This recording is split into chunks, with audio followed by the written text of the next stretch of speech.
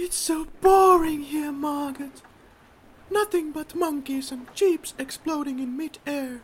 If only I could find a real podcaster. I need to use your podcast application. She'll call you back. Who are you? Frankland. Tom Frankland. Henrik and Carrie, it's Tom. I'll start recording with you guys in 1 hour. Won't you join me? Better make that 2.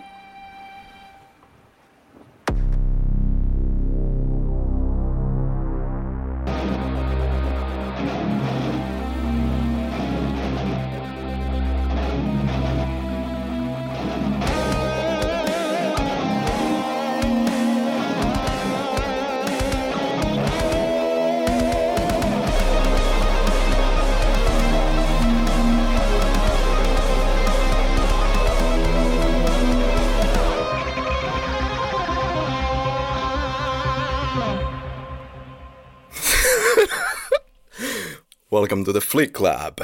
This is a serious film podcast analysis program.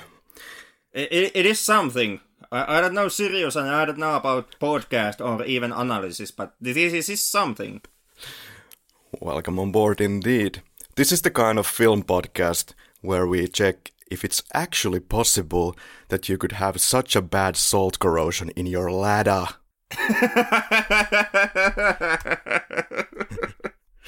Hello. And that is our friend Tom joining us as a guest as a Bond expert for our Bond episodes.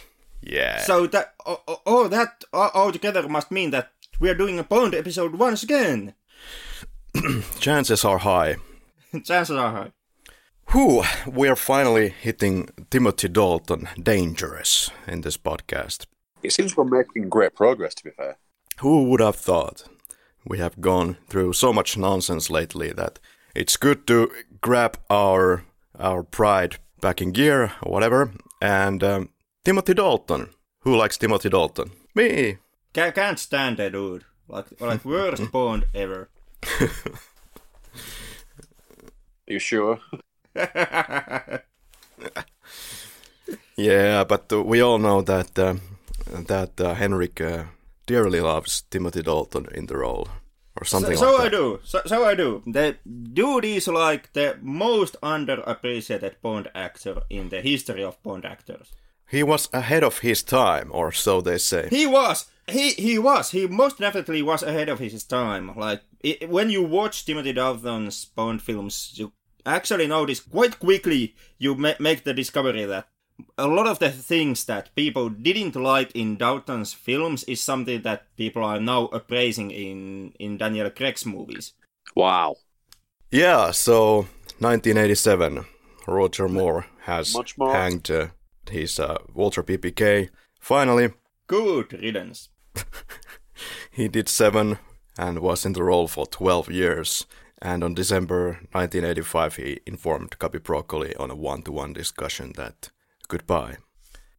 Which one do you prefer, guys? The Living Daylights or License to Kill? Or do you want to analyze that on the next Bond episode?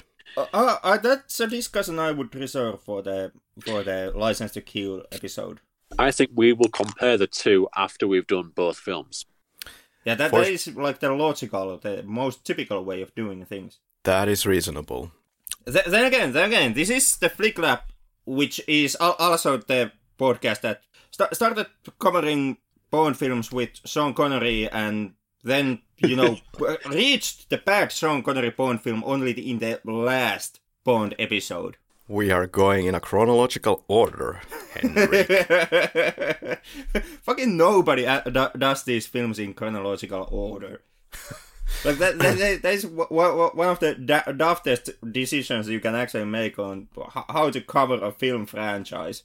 Especially when you have a gimmick like ours. It just, the chronological order means that you start with Sean Connery and a good film, and then there is a huge gap, and then you reach Sean Connery and a bad film. We're going in a yearly chronological order.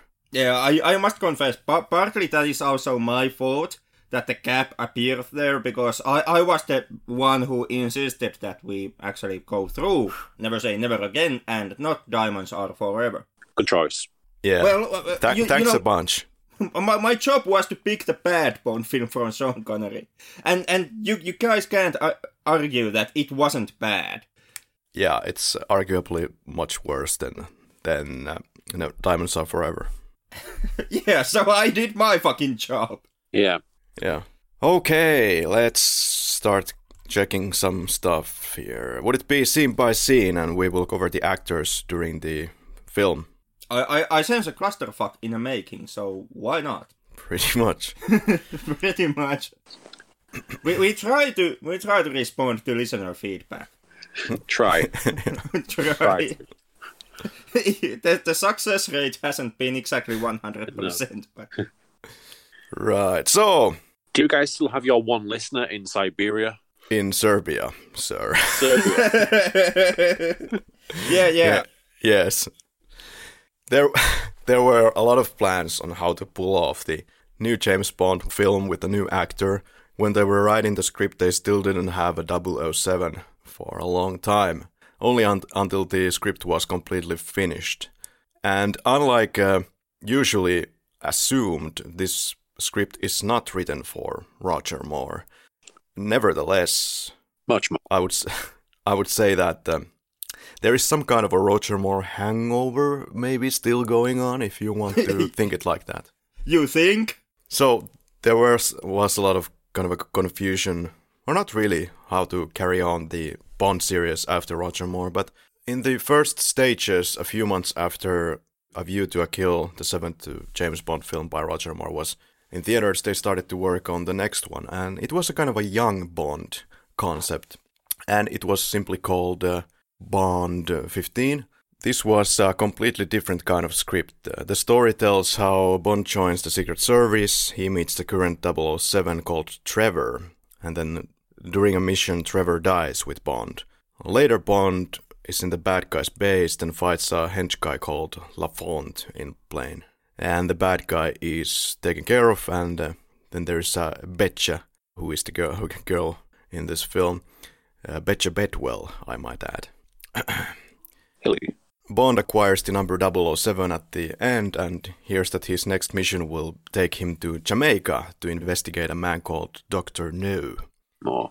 But Cubby vetoed the script. He thought the audience was not interested in seeing an amateur Bond who is still learning his trade, so the writers respected that decision and they started to work on the actual The Living Daylights. Cucumber sandwich. Am I having an echo in here from the previous episodes? No. Oh. At the beginning of 86, the decision was made to finalize the name to The Living Daylights. This was a short story by Ian Fleming. A magazine approached Fleming and they asked if he would want to write something for their paper, and so he gave 2 different propositions and the magazine said no to both. Then the third offer was a short story for the magazine from Bond, and that's what he did. And that's the one that they accepted. Afternoon tea. All right, let's take a look at the gun barrel.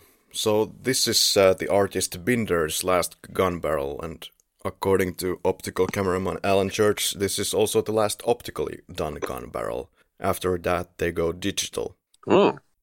Yeah, I wouldn't have thought that in License to Kill you have a digital composition, but apparently, if you believe this guy. Then we get to M's flying office. There is a mission for the agents that is to approach Gibraltar from the air and take control of the radar installations. B.J. Worth is back as the stunt coordinator. As we have discussed before, he worked on Moonraker to do the freefall stunt, and the high cost of renting the $62 million C-130 Hercules for this scene forced the stunt crew to get everything right on the first go, and No pressure then. they did according to plan, but they later went and did additional jumps from a helicopter to get more satisfactory parachute openings closer to the rock, which is the Gibraltar's main attraction, Only to attraction. get a more exciting shot. What? Only attraction. Fatal Attraction. In fact, in the earlier drafts of the script, the film doesn't start here at all. It starts in Moneypenny's office and then moves to M's office, where they get the assignment to go to Gibraltar, and then it goes to Gibraltar. So they do the no-contact wedge formation jump, and we get to the exercise at Gibraltar. Have you guys been at Gibraltar? I have. Well, that explains to me why you so much like this one. Well, my great-granddad was from Gibraltar. Oh, really? Yeah. Okay. I did some couch surfing back in 2013. I was there for 3 weeks. And by accident, I happened to be there as long as John Glenn was there before they got the idea for the scene. Oh. It's a wonderful location. It's so small. So, for people who don't know, that's UK territory. And it has a border with Spain, obviously. Frederick Water plays 004.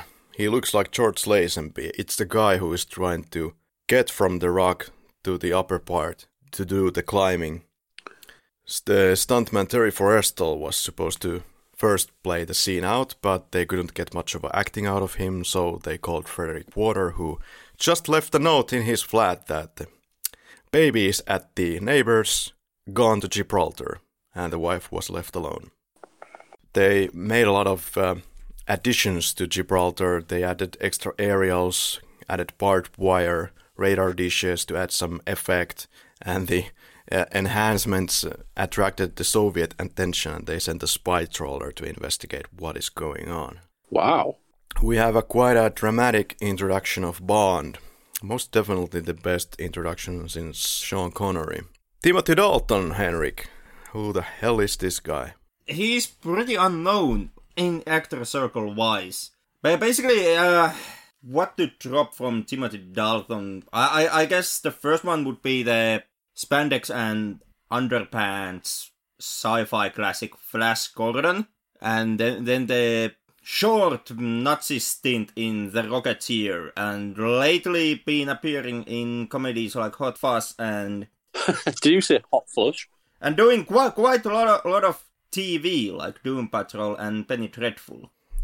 And then some really unknown film also in his resume called The Lion in Winter. Yeah, that too.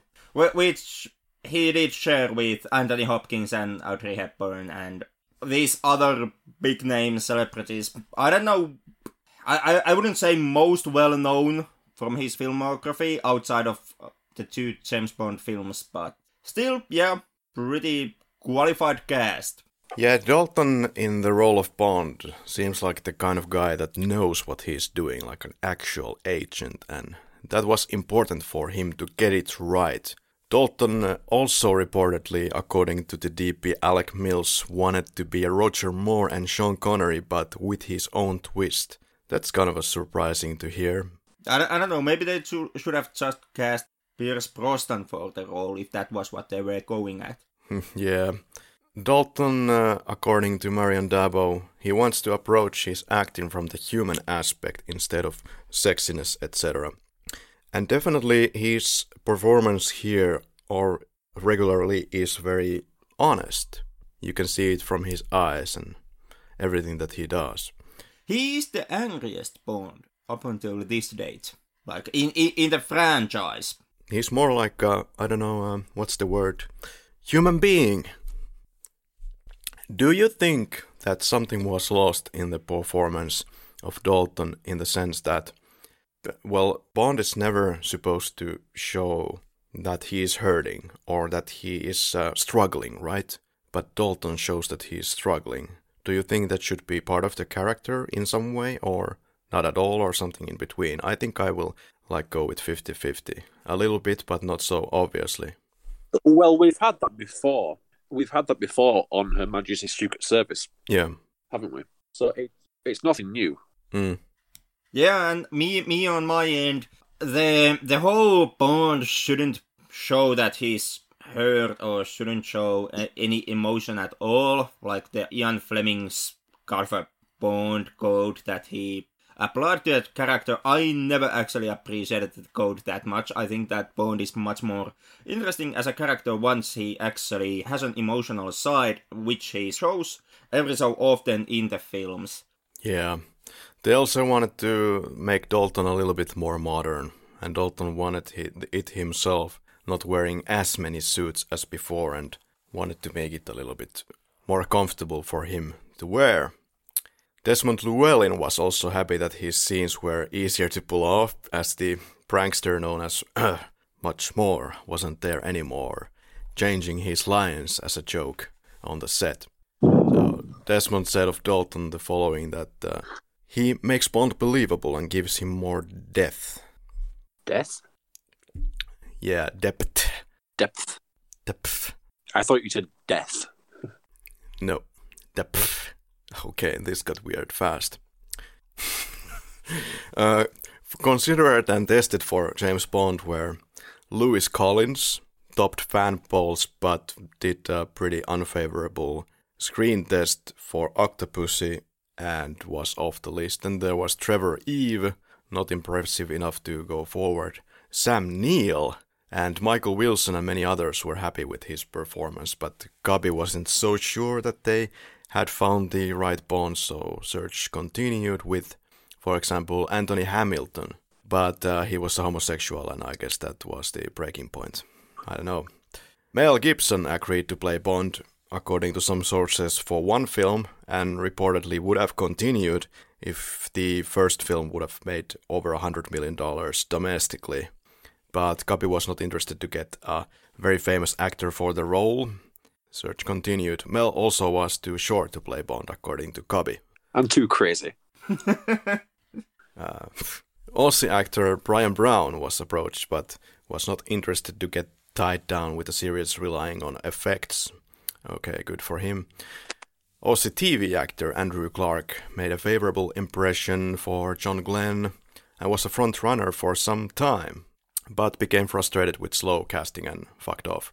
Then we have even more Aussies. Aussie male model Finley Light tested as well, but his agent was such of a blabbermouth that he told everything to the media already, and the media read that Finley Light has been already selected as the next James Bond, but he wasn't, and Finley Light disappeared. His light went off, and then we have Christopher Lambert, and also Lambert Wilson, one of Cubby's favorites. And finally Pierce Brosnan, who already had signed to play Bond, but on the last day of Remington Steele, the 60-day contract option was activated, and he was requested, or, well, forced back to do another season for Remington Steele. Otherwise, he would have faced a $20 million breach bill had he done Bond instead. And the producers got greedy and wanted to milk everything of its worth that they had the future Bond on their hands in Remington Steele, and Brosnan was of course devastated. He had already kind of shit-talked his members of the crew in Remington Steele and wanted nothing to do with that project probably. But as a response to this, Cubby had to cancel the deal and kept on searching. It is an interesting tidbit of information because there later on in with GoldenEye there happens kind of the roles are switched once again with Brosnan and Dalton. Yeah, I'm quite that he got the chance to play it finally.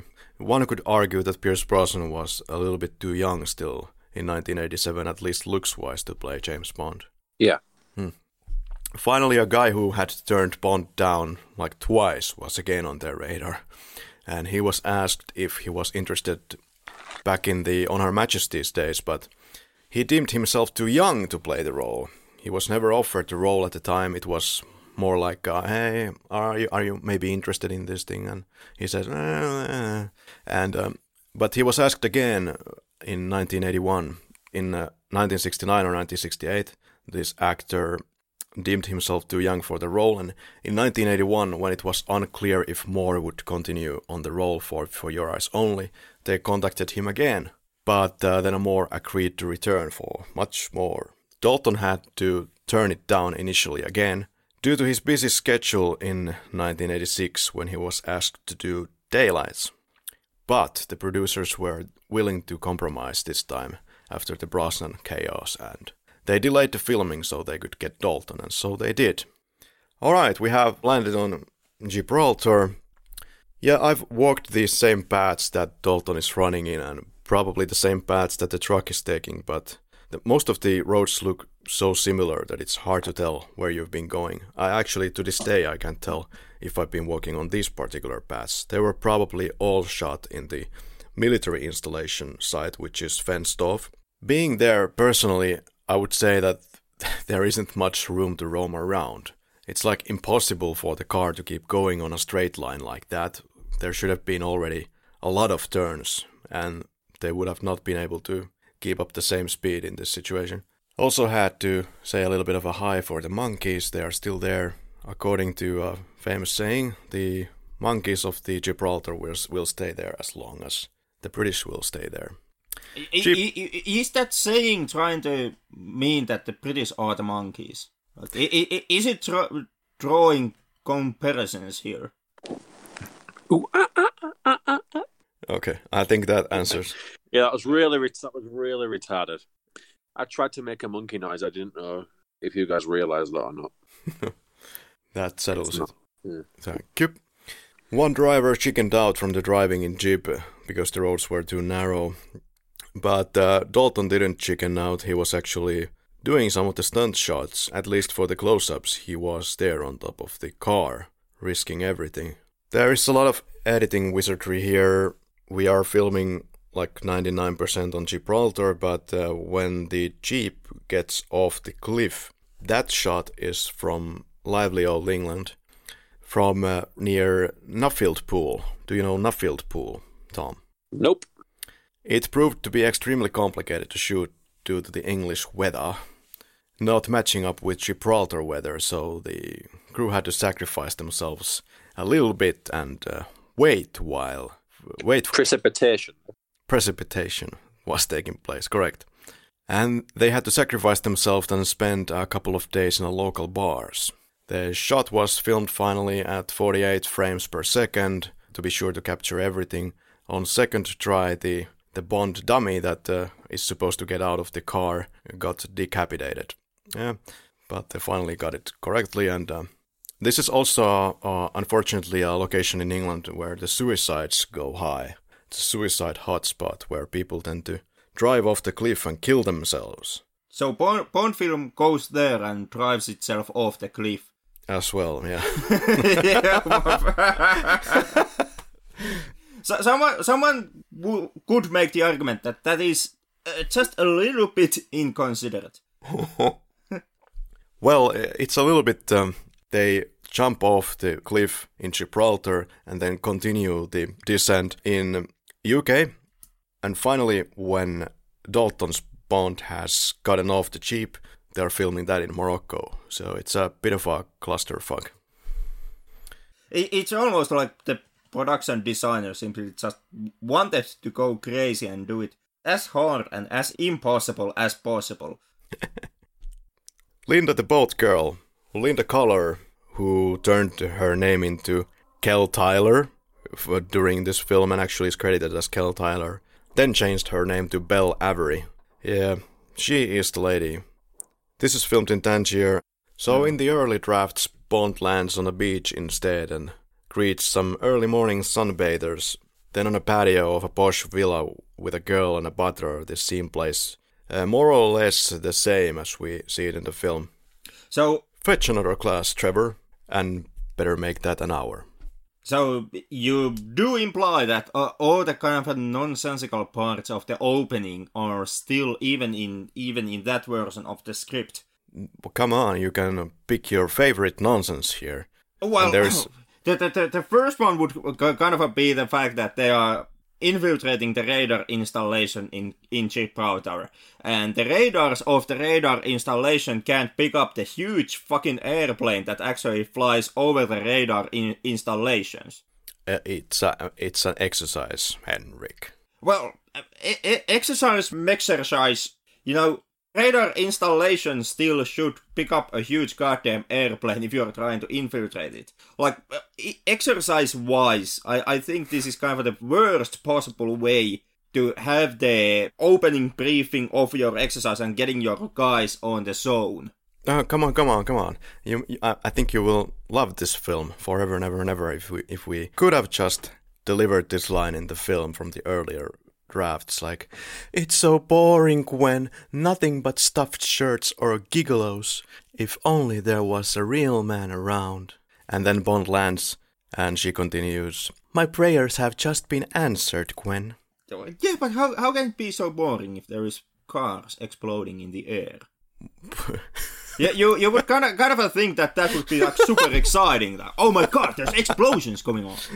That's a very good point, which I have never even thought about. Or the fact that the car is being loaded with boxes of ammunition, they all go off, and Bond has just, escaped the jeep himself, which means that he is still in the explosion radius altogether. Like, in the final version of the film, Bond manages to escape the whole mega-ass explosion without a scratch. The only downside is that his parachute catches some debris and catches fire, but that's about it. In reality, Bond's leg should have blown off. Maybe it caught fire inside the jeep, There was already fire there. No, the film clearly actually showcases you that it is the bomb, the explosion debris that gets the parachute. So that just shows you that some part of the jeep was hitting the actual parachute and not Bond himself. Yeah, but precisely, that is the main problem here. The jeep should have most definitely hit Bond himself. Like, it's not a small explosion. The explosion radius, therefore, has to be quite a big one. And Bond's distance from the jeep before the explosion is not that far. It's fine. But how did you feel about the "Won't you join me? Better make that too"? I took it once again, completely nonsensical Bond bullshit moment. I kind of have felt before. I don't always get this feeling, but sometimes I get the feeling that this particular Linda scene is something that is more likely to be seen in Never Say Never Again. I don't know. I mean, well, when it comes to Bond, and when it comes to James Bond and his debriefings, the dude has always been, quite frankly, the whole embarrassment of the intelligence community, because, like, no matter what happens, no matter is he being given a mission or has he just witnessed something extremely important, it would be utmost importance that he debriefs his superiors about it immediately. Bond always takes his lazy ass time to actually get debriefing done, no matter what modern appliances are at his disposal. Like, in this scene, he has a goddamn phone. He has a phone connection to his supervisors, to M, and he could simply just state through the phone call that something has happened and he needs to be picked up immediately so that he can give his debrief, which you would think that would be kind of the main priority here, seeing how 2 double O's have been assassinated. But no, that fucker once again takes his 2 goddamn hours to get his job done. Like, his colleagues have just been killed. His workmates, in the hands of one of his colleagues, his 3rd workmate. And the dude has the audacity to take 2 hours to break the news. That is a very good point. I mean, you are really good at putting these things into perspective. Like, there is so much going on, and it's so exciting that once you get to the ship, you have kind of forgotten that, oh, there's bodies lying around in Gibraltar. Yeah, and that kind of is, seeing how there has been an explosive car, and they have driven through, civilian spaces. Yeah. Like, use the public roads, which are being operated also by civilians, and they have made a whole mess with that one stand which they drove through. The whole exercise in itself has been a major cock-up already. Like, at this point, the main talking point in Gibraltar will be, what the fuck just exploded? And you would think that, once again, the British Secret Service would be kind of extremely interested in getting the information as soon as possible so that they can actually take some appropriate measures when handling the public relations in response to, having your jeep blowing up in Gibraltar. But this is the final John Barry soundtrack for James Bond. I think he gets to score for the right Bond actor this time. I mean, the John Barry sound is more serious, and I felt that in many cases for Roger Moore it just wasn't suitable at all, even though it was great music. But I think here everything lines up with the music and the Bond. Perfect marriage. Soundtrack-wise, this is one of the more, maybe, captivating of the Bond soundtracks, and with that sentiment I do also include the actual theme of the film. Yeah.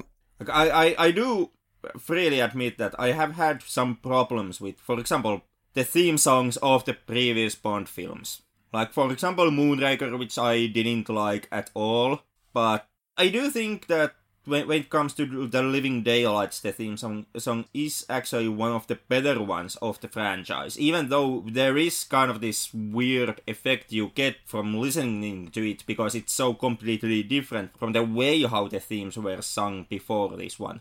It's quite different. It's one of my favorites for sure, if not the favorite, but it feels like these favorites go like back and forth sometimes.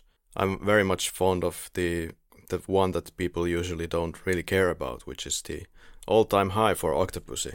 Yeah, in my books it has always been in the kind of okay category. And Tom, what are your favorite James Bond tunes, title sequence songs? Probably License to Kill, which is just fantastic, you know. Yep. And Goldfinger comes a close second. I take it that means Diamonds Are Forever. Nope. It's actually one of my favorites. The first 20 seconds of that song especially are complete gold, or diamond. Speaking strictly song-wise. Okay. This is the second last Morris Binder title sequence. I think this title sequence has a lot of character. It has great lighting and colors, but I feel it's a little bit disjointed and it's not flowing as well as some of the others. And nevertheless, I like it a lot. It was kind of... The silhouettes didn't really complement the song very much. Just the entire video didn't complement the song. Yeah. It was very catchy. Yeah, a little. But not my favourite. Kind of slow, didn't really get me going that much. Yeah, kind of disjointed. It is... I'm with you on the a bit disjointed. Like, there is a lot of stuff that I like in the opening title sequence. I like a lot of the transitions that happen.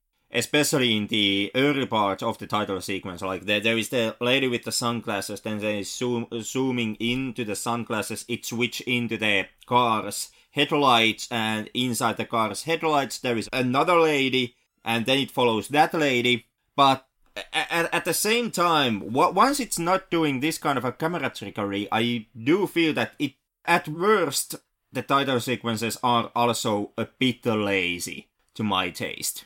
Like, there's a lot of shots that are simply, you know, a hand holding .38, or just, you know, some random woman lying around. And I still am not too excited about the, you know, those shots. I still think they are a bit too easy and kind of something that you see way too many times in James Bond films.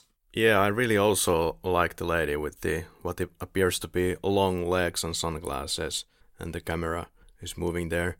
And I like the moment when the revolver is on the right corner of the image, and it's shooting some kind of a shadowy lady figure there. And of course the lady in the ending, inside the champagne glass. Who could forget? That also is pretty good transitioning. What I maybe like the least about this is the 007 logo floating throughout the image when the champagne glass is appearing. Yeah, that was maybe a bit too much. Yeah, it kind of feels often that, at least in this title sequence, it feels that Morris Binder, like, God bless the guy for the artistry, but it seems that he started to work on this a little bit too late and ran out of time, and let's just throw this in. Kinda, yeah, but then again, I can't really vouch for that, because that is something that has been a running problem with me and the Bond title scenes. Because like a large number of the Bond title scenes are simply and only about silhouettes of semi-naked ladies, and that to me has always been kind of the easy way to go when it comes to Bond title scenes. Like that doesn't take too much imagination. To come up with idea that, hey, let's have a lady who stands sideways to camera and she's naked.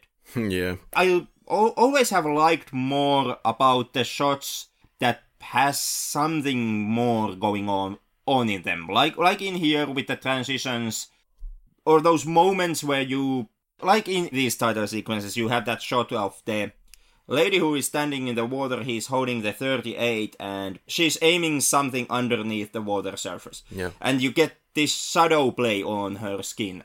That once again I thought was pretty clever, pretty artistic, but it's always been kind of a mixed bag. Like you get something that is really inventive and then you get something that is really lazy. Yeah.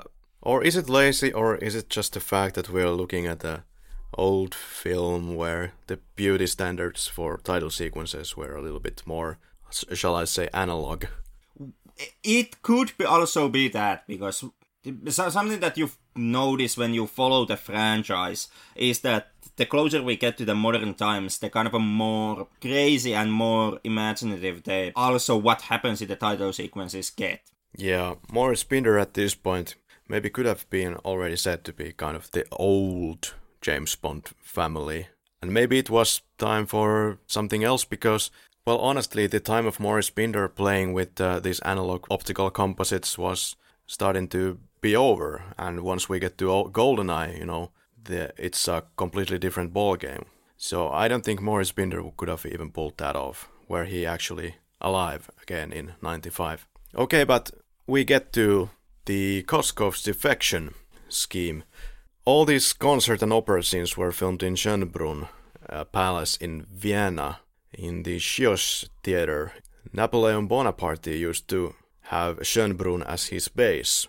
That's interesting. Yeah, they took full advantage of that for this film. Over 250 extras used for the concerts. Finally, the conductor couldn't understand why he was needed to be filmed for only a few seconds. Like, he would start and then keep playing and was pissed off. Why don't you keep filming me? But that's the way it goes. And Henrik, who the hell is Thomas Whitley? Saunders, head of Section C, Vienna. Oh, he's an asshole. You're bloody late. But then again, Saunders is someone who actually takes his job seriously, and he does have a good point when it comes to Bond's antics and the way how Bond approaches his job. This isn't a fancy dress ball. Oh, well, then what is it? Okay. But there's a friendly competition between Saunders and Bond. Saunders is the cocky agent who has probably served for some time for MI6, and Bond is ordering him around like, bring the chair, bring the gun, bring my underpants. So Saunders doesn't like that, but Bond doesn't give a fuck.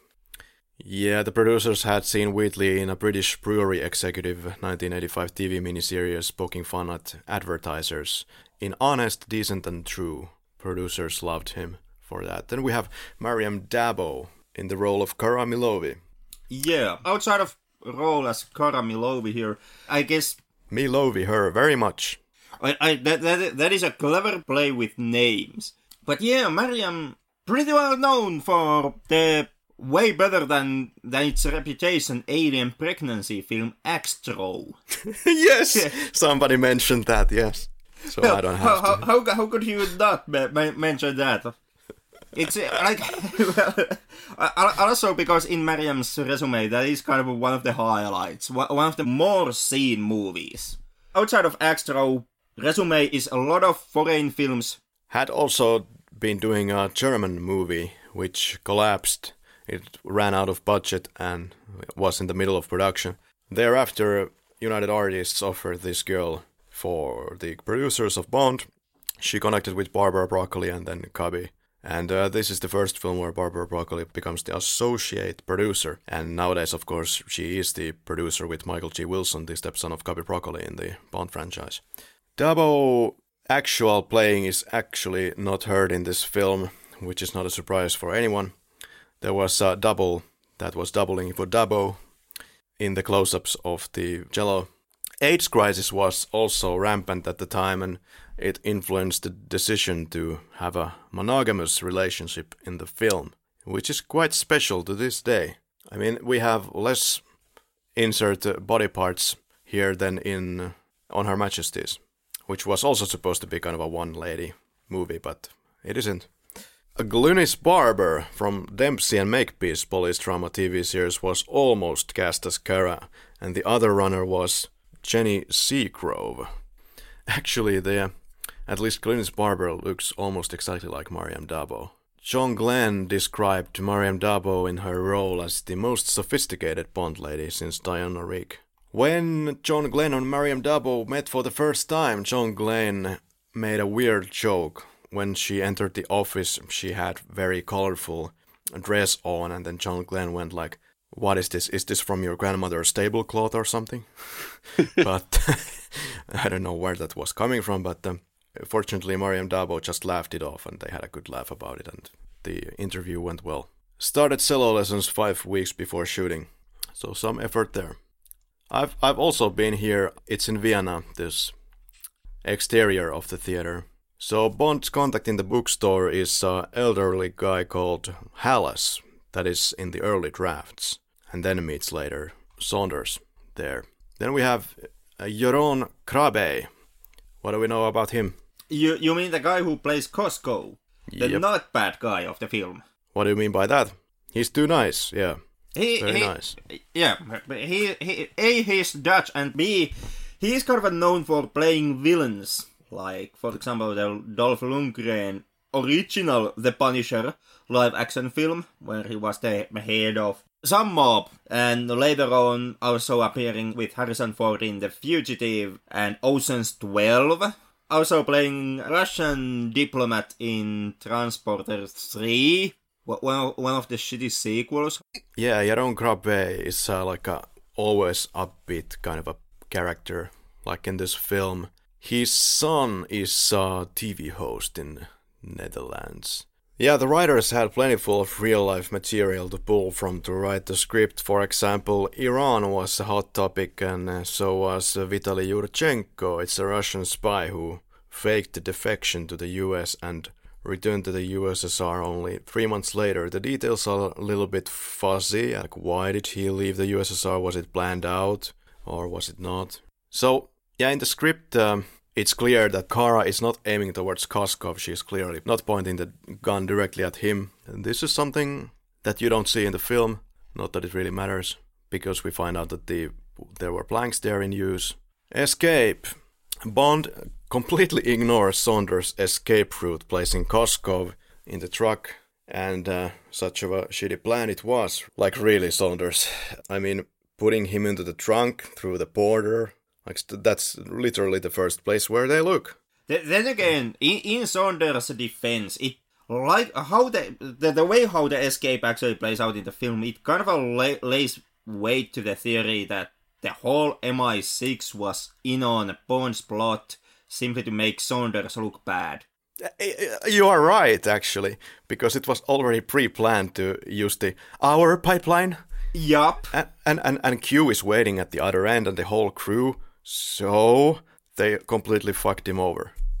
Looking at MI6 from the Bond film lens, it really makes it appear so that MI6 most definitely is a healthy workplace. Yeah, Saunders would have fucked up completely the entire defection. He would have been completely busted if Saunders would have taken his route with Koskov, and Koskov is risking a lot here to deliver the message to the British. So they used the enemy's pipeline to smuggle their own man. Julie T. Wallace is playing the girl she played in The Lives of the She-Devil, and the early script is talking about, quote, monumental cleavage, which we see here. Q. Oh my god. Q is played by Desmond Llewellyn once again.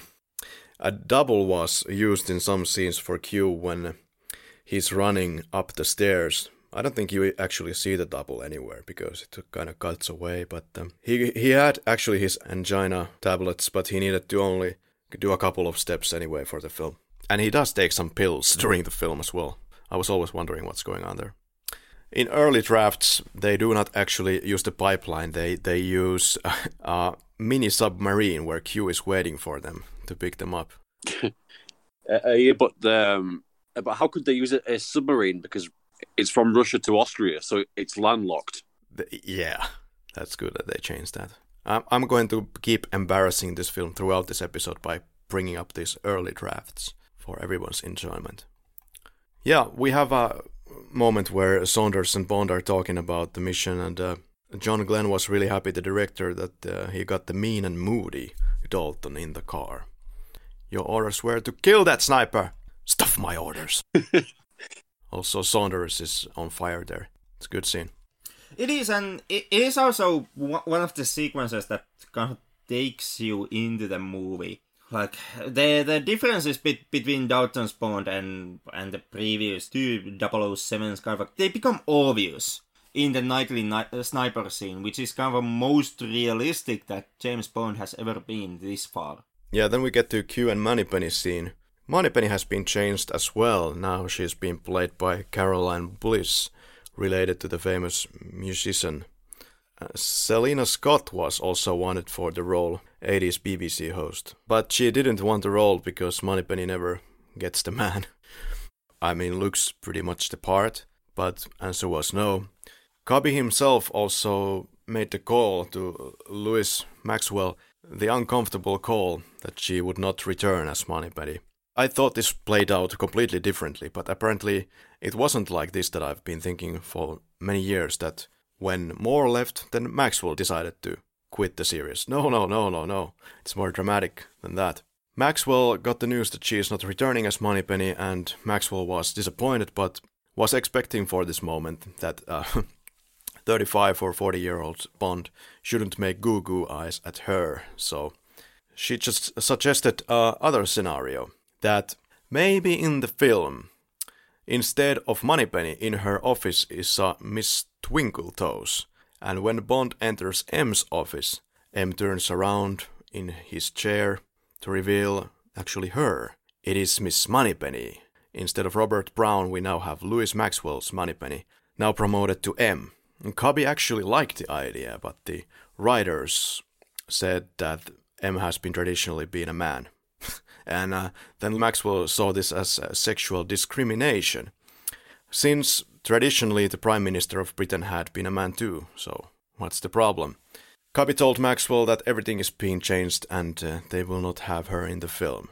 Everything apart from getting a Lady M, which they did get to in 95, in GoldenEye though. In the Moneypenny scene there's also an ass slap, so their old habits are still dying very hard.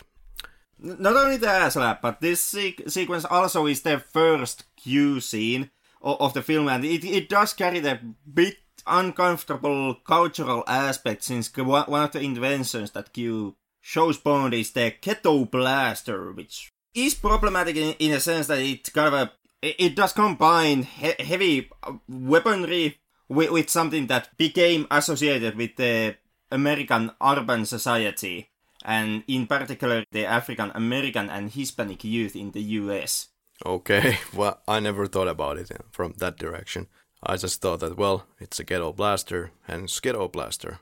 Yeah, I'm fairly certain that also the makers of the film thought it only from that direction, and it was added in the film only to tie the film into something that was hip and cool back in the days. But there is also the unfortunate cultural aspect that comes with the Ghetto Blaster itself. We get to the safe house.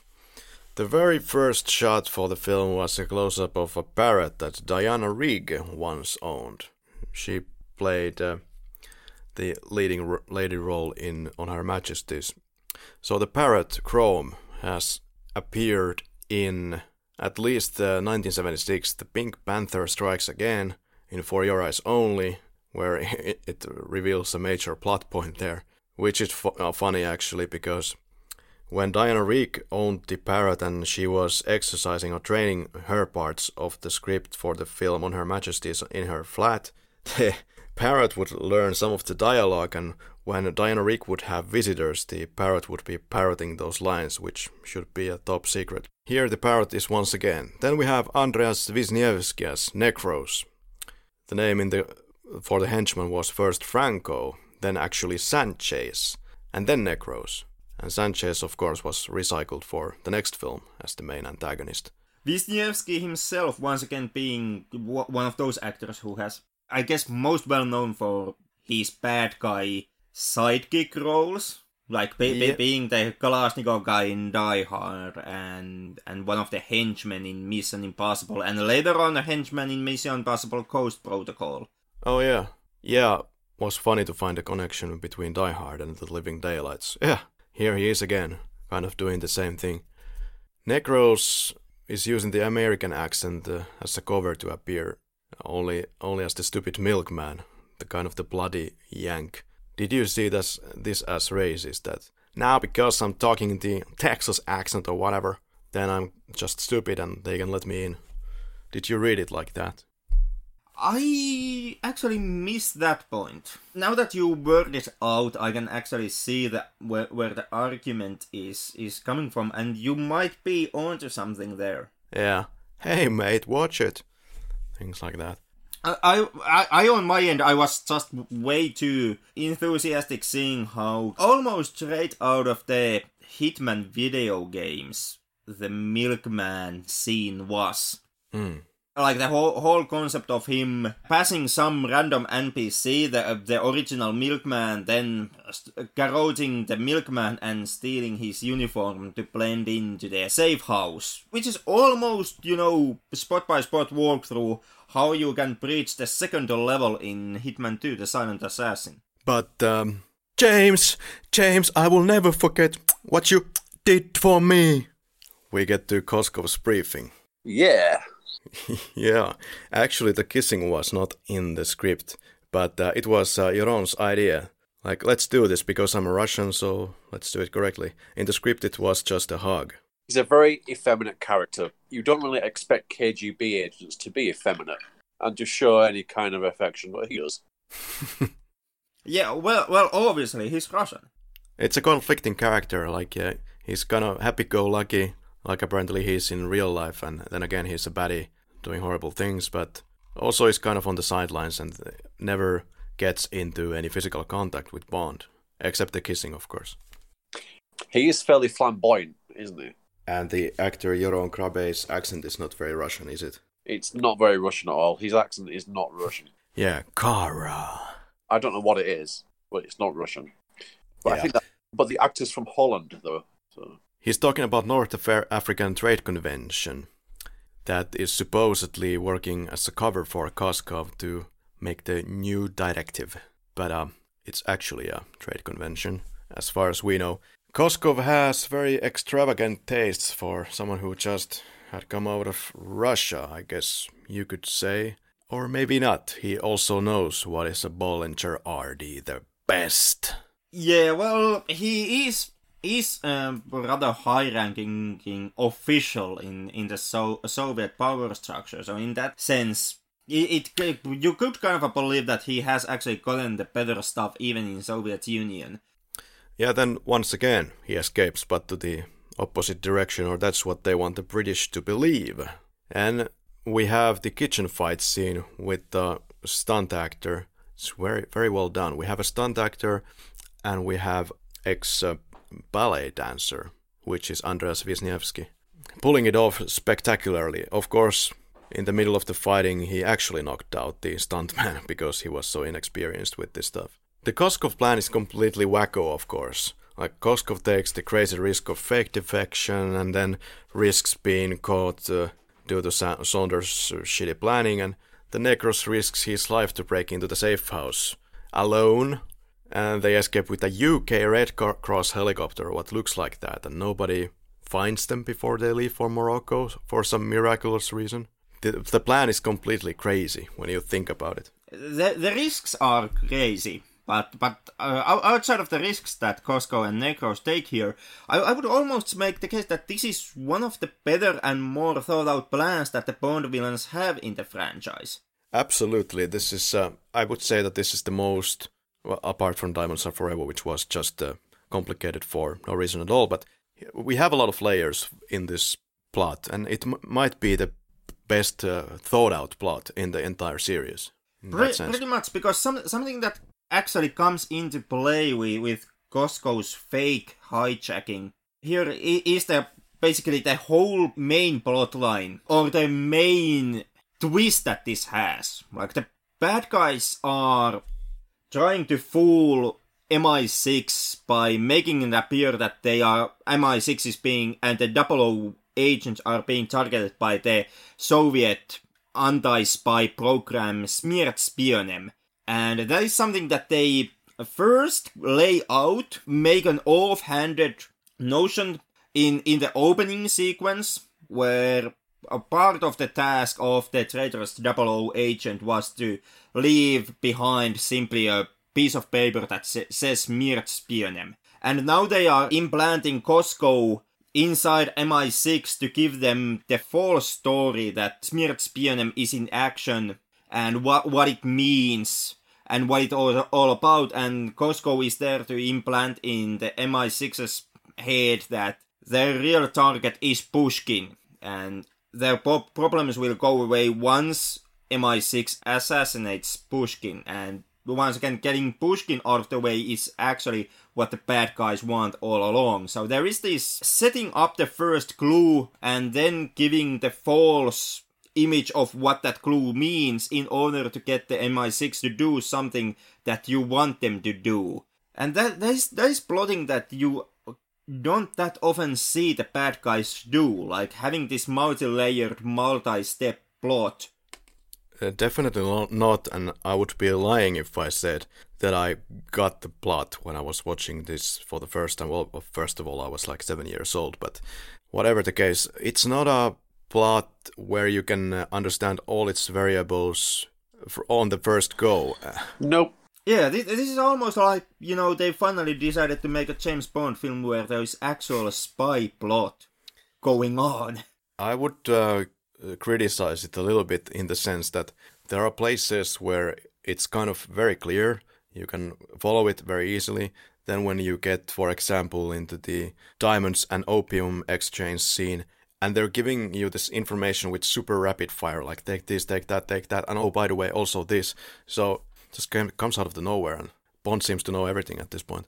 That it does. Bond does piece together some of the major elements of the bad guy's plan, kind of quite quickly on the go as they are presented to him. But you could also make the argument, I guess, that there was no need for any goddamn defection, because even in 1987 they had telephones. But I know, of course, the effect will be stronger when you defect and tell it in person, and you can probably make a phone call without being tapped all over the place in the USSR, so there's that, but just throwing it out there. But what is this new directive stuff after all? Because in the pre-title sequence we have already seen that the Smertspionem stuff is in motion, so the guy is working for Koskov and Whitaker. And what's the new directive then? It's clearly not going to be this new plan to kill American and British agents is not going into motion after the North African Trade Convention. It is already taking place. With new directive, you meaning? When Koskov says that what the point of North African Trade Convention really is, and he says that it's the new directive. And I took it that that's supposed to be talking about the whole Smertspionem, but it's already running, so... Like, Koskov is making the case that Pushkin hates Perestroika. In order to destroy Perestroika, he has activated the Smertspionem to kind of harm the USSR, the Soviet West talking disposition and the communication that West and Soviet Union would have. Yeah. Anyway, what kind of a safe house is this guy's when they let a random milkman enter? Just have to wonder. No credentials, anything. He's just a replacement for another milkman who has been killed. Good job. Well, he's a master of accents, really. Flew!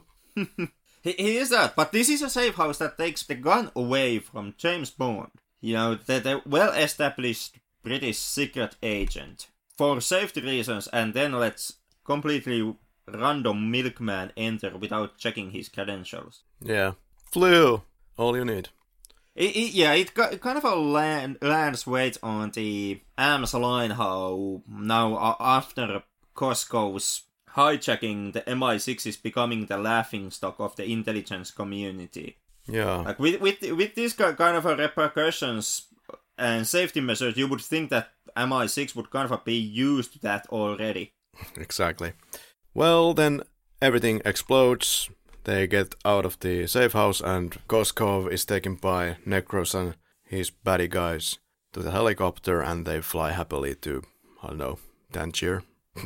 But there they will finally be, and so it's the end briefing. Instead of Pushkin, Gogol was Bond's target in the early scripts. And that would have made for a very interesting film for the people who are familiar with James Bond films.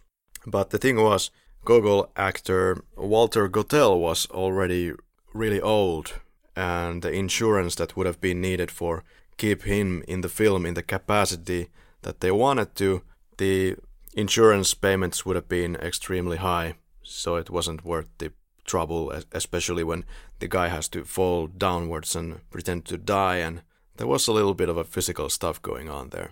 But Bond is not too excited to take the assignment, but if it has to be done, I'd rather do it. And again, Bond goes solo and doesn't kill Pushkin. And the key ring disorientates any normal man, except there are no normal men usually in that business. That's a really good one. This movie has a habit of making a joke and then immediately changing the moment to something else. It happens first here in the Q scene. Bond is saying, "You mean nah?" And then the Moneypenny knocks on the window. And then Q, in reaction to Bond, screams, "Stop!" So these two are occurring at the same time, like overlapping even. I'm not sure why. Well, okay, Moneypenny interrupts the explosion, let's say. But in later parts of the film, in the C-130 plane scene, when Bond says he got the boot, immediately after the joke, we get to the moment where Bond notices that, okay, we're going to get distracted if I don't ascend this plane right now. So what is this movie trying to do here? Like, they notice that their own jokes are not so good, so they are kind of masquerading it and then following it immediately with something else. I found it really weird. I guess what they are aiming at is giving you the illusion that the film's world is extremely busy and that all these characters are doing some stuff of their own. Yeah. In the same space with for example, with James Bond. Or with some other key character of that scene. But they are trying to make it a bit more like real life by showing you that there is stuff constantly happening in the background and some of that stuff is pretty hectic. Yeah, at least they are not leaving the movie hanging on some quip. Prince Charles actually visited with Princess Diana the set, the Q set at one point, and there was the famous sugar glass moment when Jeroen Krabbe suggested to Princess Diana that maybe Prince Charles should kind of smack you with the bottle in the back of your head. And then some reporter took a photograph of that, and that became the royal photograph of the year, actually. That's interesting. It's a famous image. Also, what might be interesting is that after shooting here, Philips wanted to have their high-tech equipment back, which cost a total of an estimated $1.5 million, of which the fancy screens that you see in the Moneypenny's room there, where you see the cello player and the strangulation woman, those screens totaled $250,000 at the time. Something that John Glenn was sad about is that he has regretted having Moneypenny with glasses on here. Did it bother you? No. Not at all. No, kind of gives you the Office vibe. I think it complements her face nicely. Complements her overall character nicely. And he also regretted that she didn't have a more substantial role in there. And you could say that in License to Kill she has even less of a substantial role. I mean, she appears for the shortest possible time on screen, but she has actually quite of an effect on the overall plot. But I mean, her role is so short there. Yeah, to be quite frank, she never had a massive role in the previous James Bonds anyhow. Except in the new ones. Yeah, and not always for the best. Yeah. Well, now Maxwell's dream came true. They're now doing with the Black Moneypenny the things that she wanted to do. She wanted to get to the field and all that. I do have some problems with how also Daniel Craig Bond films handle the character of Moneypenny. But overall, I'm with the films. But with giving Moneypenny more things to do and making her more kind of active character of the film's universe. But something that where I think that getting more Moneypenny really did not pay off that well were the late Pierce Brosnan films. Which, yeah, do give Moneypenny more scenes and more screen time, but also makes Moneypenny a complete goddamn buffoon on those scenes. Depends which movie we are talking about. In GoldenEye, I think she's really fantastic. If we're talking about Die Another Day, then yeah, I'm most definitely talking about Die Another Day, where she abuses the 3D software simply to have her own erotic fan fiction going on. I guess she should have VR'd Another Day. That's way too meta to work as a joke on this podcast. Well, are we ready to go to Bratislava? Bratislava! Okay, calm down. Bratislava, there's this cello exercise that Bond goes to listen to, and later says that it was exquisite. But now there's the tram scene. The Vienna shooting was challenging, for example, since the tram tracks needed to be hijacked for a shoot, and you couldn't push the trams to the reverse direction. You have to go the entire route and then come back. Then we get to toilet. The toilet cleaner is kind of something like the whistling cleaner in On Her Majesty's, where he's whistling Goldfinger theme tune. Looks like the cleaner's boss is joining the toilet because gives this kind of evil eye. Why are you not cleaning? Okay, then we get to Kara's flat, filmed in Pinewood, of course. There's quite a lot of stuff established here suddenly. Kara's and Koskov's relationship is suddenly established as something quite warm indeed, or whatever it is. You could argue that they are just related, or you're never really given an answer like what is going on with these two people. And actually in the script it's laid out more clearly. Bond and Kara are in the horse carriage, and Bond asks whether she loves Koskov. And then the movie goes on to explain that, well, Koskov helps me with a lot of things, blah, blah, blah. The implication is that it's more like Koskov is being like a good assist for her. At least Kara doesn't have those feelings for him. And it most definitely should have been cleared out because it's never cleared out, and then later Bond and Kara go kissing. Yeah, the film kind of gives you more the implication that Koskov and Kara are actually having a romantic relation. Yep. And that does, now that you mention it, it does kind of paint it badly later on in the film when Kara and Bond starts to have romantic feelings to each other. Yeah, indeed. Yes, but James Bond joins the Taliban, so...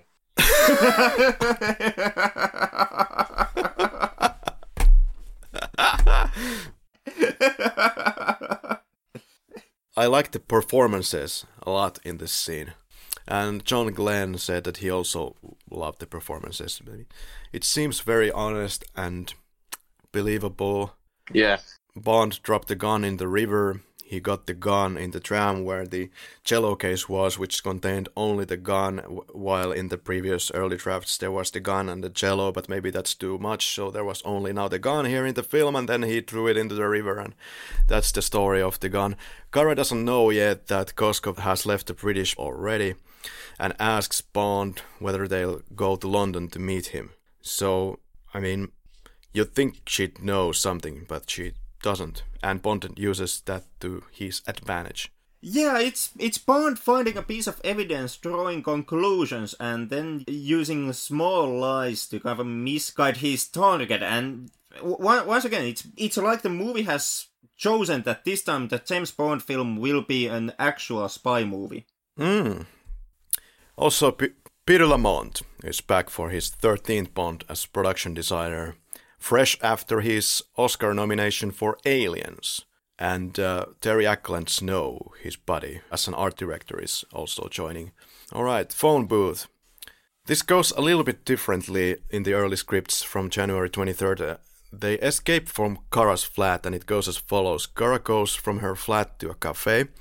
there's a woman singing Kara orders coffee, and the KGB man comes to sit where he can see Kara in the coffee house. Bond leaves Kara's flat, then later carries Kara's bag, and outside Bond pulls out his Q-branch keychain and uses the skeleton key to open the KGB man's car. Kara finishes coffee, goes outside and gets into the KGB car and drives around the corner. And the KGB man is stunned that his target has stolen his car. Now he looks for a phone booth, says that the other guy must get off the phone because he's on official business or something. And it's Bond. And he karate kicks the KGB guy and then puts him inside the booth unconscious. And Bond and Kara drive away. But later it was changed, of course, and Aston Martin was in place of a Lada. Yeah, you can't have James Bond driving around in Lada. Yeah, this is something that Cubby vetoed. We have to change this. Now, the Aston Martin is a really great car, though. Yeah, in the early full screenplays, Kara is driving the opponent's Lada, and Bond and Kara steal it, of course. And Kara is shown to be a horrible driver. She knocks down some garbage cans on the way. Bond asks where she learned to drive. She replies and explains that she learned it from Georgi. Then Bond takes over. Maybe for the best that they left that out, for obvious reasons. Then they go back to pick up the cello. I really love how Kara turns Bond's head around to go collect the cello and asks, why didn't you learn the violin? Okay, ice chase. Like the third act is nothing more than Roger Moore Hangover. I would say the second act, but okay. Well, that too, but the idiocy in my books kind of really hits full throttle in the third act. I have to get a confirmation right now. Like, is it about Whittaker or the C-130 or what is it about? It's Afghanistan. Well, Whittaker himself already is pretty bad, as well is the cello sequence. But really? Yep, can't stand it. Even though I do know that it is actually physically possible to do, it still doesn't mean that you should do it. Still looks goofy as shit when you put it on film. But my main gripe, and boy, do I come back to this point repeatedly I'm sure later on in this episode, is the Afghanistan. Really? Yeah. Like, that's the most realistic part of the film. No, it's not. It's the I would say that is the most unrealistic part. It's more unrealistic than Whittaker or the cello sequence. This is why we should share our notes before our episode, because this is extremely confusing and so out of the left field for me. I think using a cello as a sled is pretty realistic. Like I said, it can be done. It is physically possible to use a cello case as a sledge. But that still doesn't mean that you should put it on film. And the cello as the ski stick, is it? Yeah. On the physicality of that, I'm not 100% certain. But I can believe that you could do it. Let's check out that later. We have plenty of notes on that one. The entire ice chase was filmed in Weissensee in Austria.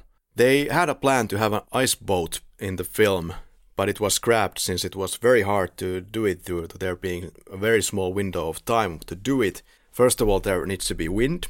The ice needs to be very firm, which it wasn't, even though there was minus 30 degrees. They almost lost an Aston Martin also due to the weak ice.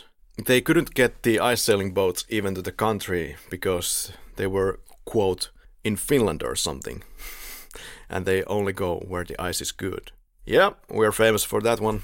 People were starting to get a little bit pissed off because of the bad luck during shooting and the hellish temperatures.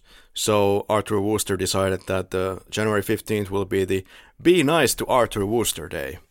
And the next day, January 16th, was Be Nice to Barbara Broccoli Day. The last shot that they filmed for the film was Marion Dabo's hand on the Aston Martin's radio. Now we get to the silly jokes. Amazing, this modern safety glass. So, did you cringe when you heard, or did you like it? I cringed. I think, especially in the early drafts of this film, there are some extremely horrible jokes. But in the film, they're better. But I just don't find the funny part in this. The context is missing, perhaps, unless you're just going to kind of carry on with the earlier quotes where Bond says, for example, must be a atmospheric anomaly. And so it's showing that James Bond is completely clueless of what's happening. To me, it appeared kind of like the way that, for some odd reason that is never explained, James Bond tries to pretend to Kara that weird spy nonsense is not going on, and he's not using 007 gadgets and stuff like that. Yeah. I get the feeling that Bond is trying to play the chase scene straight-faced and not let Kara on to the fact that he's a secret agent and he's using secret agent stuff to escape the pursuers, but none of that makes any fucking sense. Like, why would Bond keep up this facade? Yeah, especially if he's a friend of Koskov, then he's bound to have some kind of a special car, I believe. Or could have. Precisely, and trying to hide your nature as a secret agent altogether while you are being chased by the goddamn military. Like, why? The lady is already tied into a defection plot.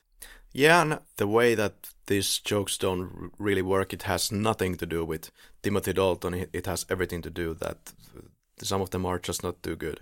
Yeah, Dalton's acting does not ruin the jokes. The jokes are just abysmal, and most of all, they are unneeded. They are unnecessary at this moment. Too much going on. But I did like the salt corrosion. It came so nonchalantly. Yeah, it is a pretty good joke. I hate it. Yeah, I don't know. I just get the feeling that this is definitely, some of these jokes are something that would have definitely been written for Roger Moore. For example, the best one maybe for that you can completely imagine for Roger Moore's mouth is, I hope they're not inviting him for dinner. Yeah, altogether, Living Daylights feels like this halfway transition Bond.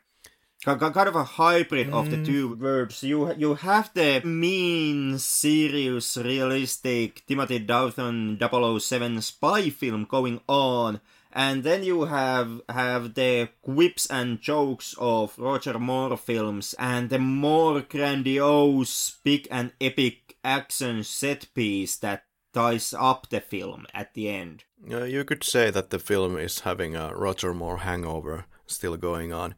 That's okay, but you could take an alternative take on the whole film. Because at the end of the day, this makes for a very interesting film. You know, you have the usual Bond action with the unbelievable tricksters. You have the stupid one-liners. But then you do have the new Dalton, dangerous. And you do have a more grounded plot and baddies. It's about simple opium trade. Nothing too much fancy here. We're not going to the fucking moon or anything. Yeah, so, we are not trying to ignite a super race. We are simply trying to buy and sell opium and weapons. But that is my kind of a main problem with the film. I like so much about the more grounded and more serious Timothy Dalton stuff that whenever the film tries to kind of be the James Bond action adventure movie of the past years, I would have preferred if this would have been simply 2 hours of the more grounded Timothy Dalton 007. Perhaps, but it's such a fine line to walk on. Like, of course, the fans want something, that's another thing. But does James Bond lose its James Bondiness at the time when you start to remove the fancy Aston Martins or the unbelievable, like the Ice Chase in Whole? In my opinion, no. In my opinion, James Bond can very well work and does work. Even without the Ice Chase. And even with the lesser use of, for example, violence. Like having horrible violence happen in the film, yes, but not to have a major action set piece, which is, you know, tens of people shooting each other in a massive group fight scene, for example. All in all, I think the Ice Chase has always been for me still the weakest part of the film. Because, like you said, the mood switches maybe quite a lot. Thank God they skipped over the magic carpet ride that we get into in Tangier. Ooh, yeah. Good God. You could also read different kind of things for the salt corrosion. Like, did you feel that this was poking fun at her intelligence, or just done for playing dumb on Bond's end. To me, it was simply done to play dumb on Bond's end, but it does make fun of Kara's presumed intelligence in that moment. Because to me, it appears almost like Bond expects that bullshit explanation is something that Kara will buy for some odd reason. Yeah, just kind of having fun at the expense of the lady a bit. Yeah, and the whole stunt of trying to make her convinced that nothing odd is happening, that is everything that goes around them is completely logical and natural. So during a script conference, John Glenn told about his great idea, and people were skeptical, including Cubby, but then they tested it out at the MGM studio, and seems that 2 people can fit inside the cello case, so it was all good, and greenlit. But they noticed that you cannot make it go in direction without the skis under it, so they inserted skis to avoid the rolling around effect. Dabo didn't like the cello case ride at all, and she was the one who had to, control it a bit. She had some kind of a control switch. The level of funny, of course, when they're being followed by the gunmen to the border with the Austrians, totally clueless of what's going on. It's just the typical USSR stuff. I thought that was pretty funny. I thought the whole sequence was kind of once again too stupid. It is more toned down than all the gadgetry bullshit that Bond pulls off with his car. Well, Bond on a cello Stiga, yeah, it's very grounded actually. Yeah, compared to the car, it's very grounded. And like you said, it is physically possible to do. You can use cello case as a sledge, as they proved. But it still is, in the end, the scene is Bond sledging away from the entire army with a cello case. It's Bond on a sledge, escaping an army. That is what's happening. Yeah. And it ends with one of the jokes. As a nice contrast, we jump from Austrian Alps straight into Tangier. We get to Vienna. Bond and Kara are taking a hitchhike and then scream for taxi. Something with the second bedroom is what Bond wants. Bond behaves in this film. Perhaps for the first time in his whole career. That was a real surprise, yeah. It was so surprising that the franchise never actually completely recovered from it. Yeah, shock treatment by Dalton. Then they're looking at the expensive dress. Don't joke, who will pay? Georgi, of course. But rather once again Her Majesty's government will pay for Bond's high life. For a dress that actually, at least in real life, was worth millions. And they got the approval to use it momentarily. It would actually be interesting in some Bond film to see Bond's flat. Like, see how 007 himself lives outside of his missions. Like, after this open expenditure that he promotes while on the field and doing the missions, is it then contrasted to that his own flat is just this very small, very typical low-rent apartment that has TV and fridge and maybe a coffee machine in the corner and nothing else? Like, he has the average paycheck, and then every once in a while he gets to go in the mission where he can wear expensive suits and abuse Her Majesty's open bank account as he wishes. That is an interesting point. Should they show more of Bond's personal life or less? And in the Daniel Craig era, of course, they have shown that quite a lot. They have shown Bond's, whatever it was, Bond's home. Whatever the case. Yeah, the Skyfall mansion. Yeah, and I think I just don't care for it. There has to be some mystique for this character. I think that works the best. Yeah. Then again, the Skyfall mansion itself doesn't work in Skyfall, because as Spectre points out, Bond never actually lived there since Bond got adopted very young at his age. Yeah, didn't want to know, no. There is this scene where Whittaker instructs Koskov and Necros. Maybe it shows once again that Koskov is really enjoying the amenities of the Western life. He doesn't want to get out of the poolside to interrupt the moment with the ladies. He's called by Whittaker to discuss the fact that we should put a bullet in the head of Pushkin. So we continue in Vienna. In the concert there's Michael Wilson cameo with wife Jane. There is the quote that this girl is the only chance of getting Koskov back. While Bond is banking a lot on this lady, Koskov doesn't care about her. He wants her killed since she knows too much.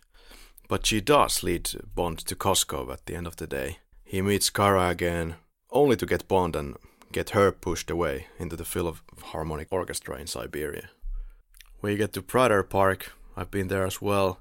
Not major insights, except that if you go to the Ferris wheel, don't accept to be there with your favorite lady only. It's gonna be like jam-packed, like 15 people inside at the same time.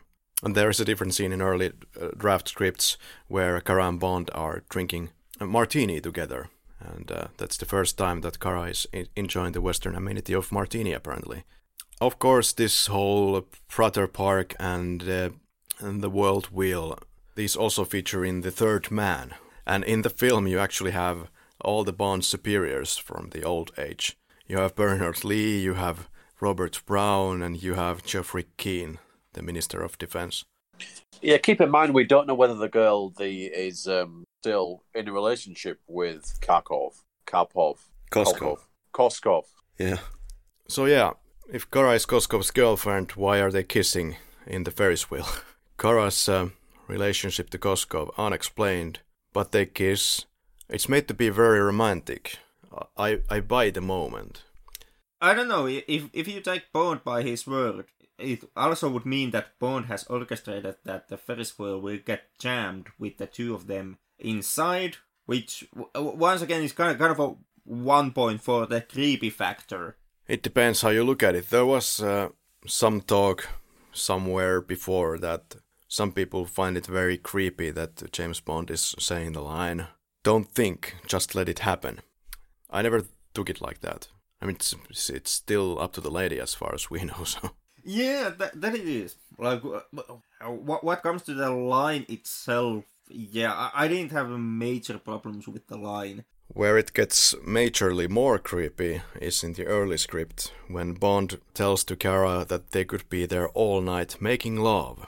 And when Kara questions doing such things on a Ferris wheel, Bond says that there's a first time for everything. She then questions, should she do this based on 2 days of knowing him? But Bond says that she shouldn't think, she should just let it happen. Oh my god. Oh my god. That is so much more worse. There was also an alternative version where it's Kara who says that we may be here all night. And Bond replies, I hope so. Okay, we meet Saunders. In the early versions, they don't even go to this bar. Bond just finds Saunders' body lying there, dead. And the idea of exploding glass door comes from the phobias of John Glenn. Well, did Glenn often have nightmares about glass doors exploding? So he was afraid that he would get stuck inside of those glass doors someday. That is very precise fear. Yeah. It's not like I'm fear of drowning or that I will choke on my sleep, but I will get entrapped inside a glass door someday. Saunders, of course, now gives the passport of Kara, and just when you're gonna start to love this guy and his efficiency, then he dies. Yeah, he was really annoying, but I'm glad Saunders died. I read that Bond is especially pissed now and destroys the ball with passion. Yeah, but altogether, I do like how Saunders gets off from the film, like with the trapped glass door, which once again plays, in my opinion, plays very closely to the same theme and feeling that you get, for example, from the Hitman game series. Bad accident back there, yeah. And I also like the following chase scene where Bond almost guns down the small kid who hasn't done anything wrong. I love that scene. It shows his temper. Yeah, we have a little clip. Let's listen to a bit of this scene right now. What happened? Bad accident back there. Did you hear? Hear from Henrik. Yes. I got the message. He's taken opium in Tangier. Henrik Telke? The Swede? You know him? He's that bloody Flicklab host. Oh. Georgi said he'd help me. How soon do we have to go? Immediately. I promised Georgi I'd get you back as soon as I could. Can't we stay here a few days? No. We're gonna lock Henrik in the sauna, first thing in the morning.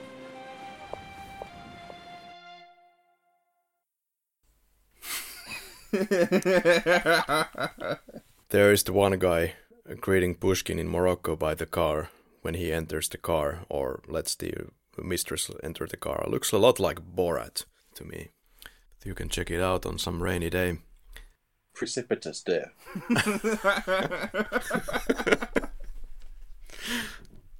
John Rhys Davies, of course, is playing Pushkin, and played in The Raiders of the Lost Ark, also in this podcast. What else to say about John Rhys Davies? Who knows? Well, actually, nothing that we didn't already say in the Raiders. Virginia Hay plays Rubavitch, the mistress. Her goal was to get to the next Bond film, so the Castaway photographer David James was able to organize a meeting with Bond producers, and here she is. Yeah, I'm kind of curious. Why is the girl being stripped? You know, what's the purpose of that? Yeah, some offhanded chauvinism. It's about titties. He's using titties to distract the guard. But of course still is a bit problematic element that Bond rushes the room and pulls the top off from the lady and uses the tits to distract the guard. Well, that was really like on-the-spot original fast brain action right there. It was. It most definitely it was fast brain action. And granted to Bond, yeah, it did, and it is very likely that in real life also there is something that would work extremely well, because most definitely the guard, when he comes running into the room, the first thing he does not expect to see is almost naked lady in front of him. I mean, I think it would have been even more effective if Pushkin would have been naked there. Yeah, that's damn true. Yeah.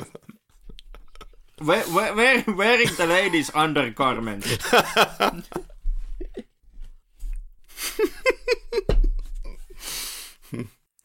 So we get the tidbit that Koskov was about to be arrested prior to fake defection for misuse of state funds with supposedly Whittaker, but that's a security matter that can't be discussed. So why would killing of Pushkin make the British know any better what's going on with the Koskov? Because then Koskov believes the British believe him, and he cancelled the arms plan and is on to Whittaker and Koskov. So they must get rid of him. There's a moment where the picture freezes shortly when the guard comes to check on Pushkin and sees the breasts. There's a lot of venom in Bond's eyes, as somebody said. Timothy Dalton is the type of Bond that you can believe that he would shoot the guy, if need be. Yeah, that he is. Like I said, this is one of the more, or I would say most angrier Bonds that the franchise has. Not necessarily film-wise, because Dalton takes this 1 degree upwards in the next film. Dangerous Dalton. Yeah. But from the character perspective, like Timothy Dalton's James Bond as a character is much more angrier than, for example, Sean Connery's or Roger Moore's. Yeah, he's very violent with the head of the KGB, isn't he? You know? Yeah. Which could bite him in the ass kind of later on, after the whole episode's finished. Yes, and then we get to seal the building, or whatever its name was. And Pushkin is shot by Bond. It was very clever.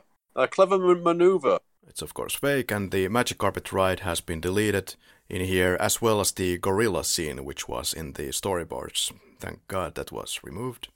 Tangier, Chief of Security, is played by Nadim Savalha, who played Aziz Fekesh in The Spy Who Loved Me.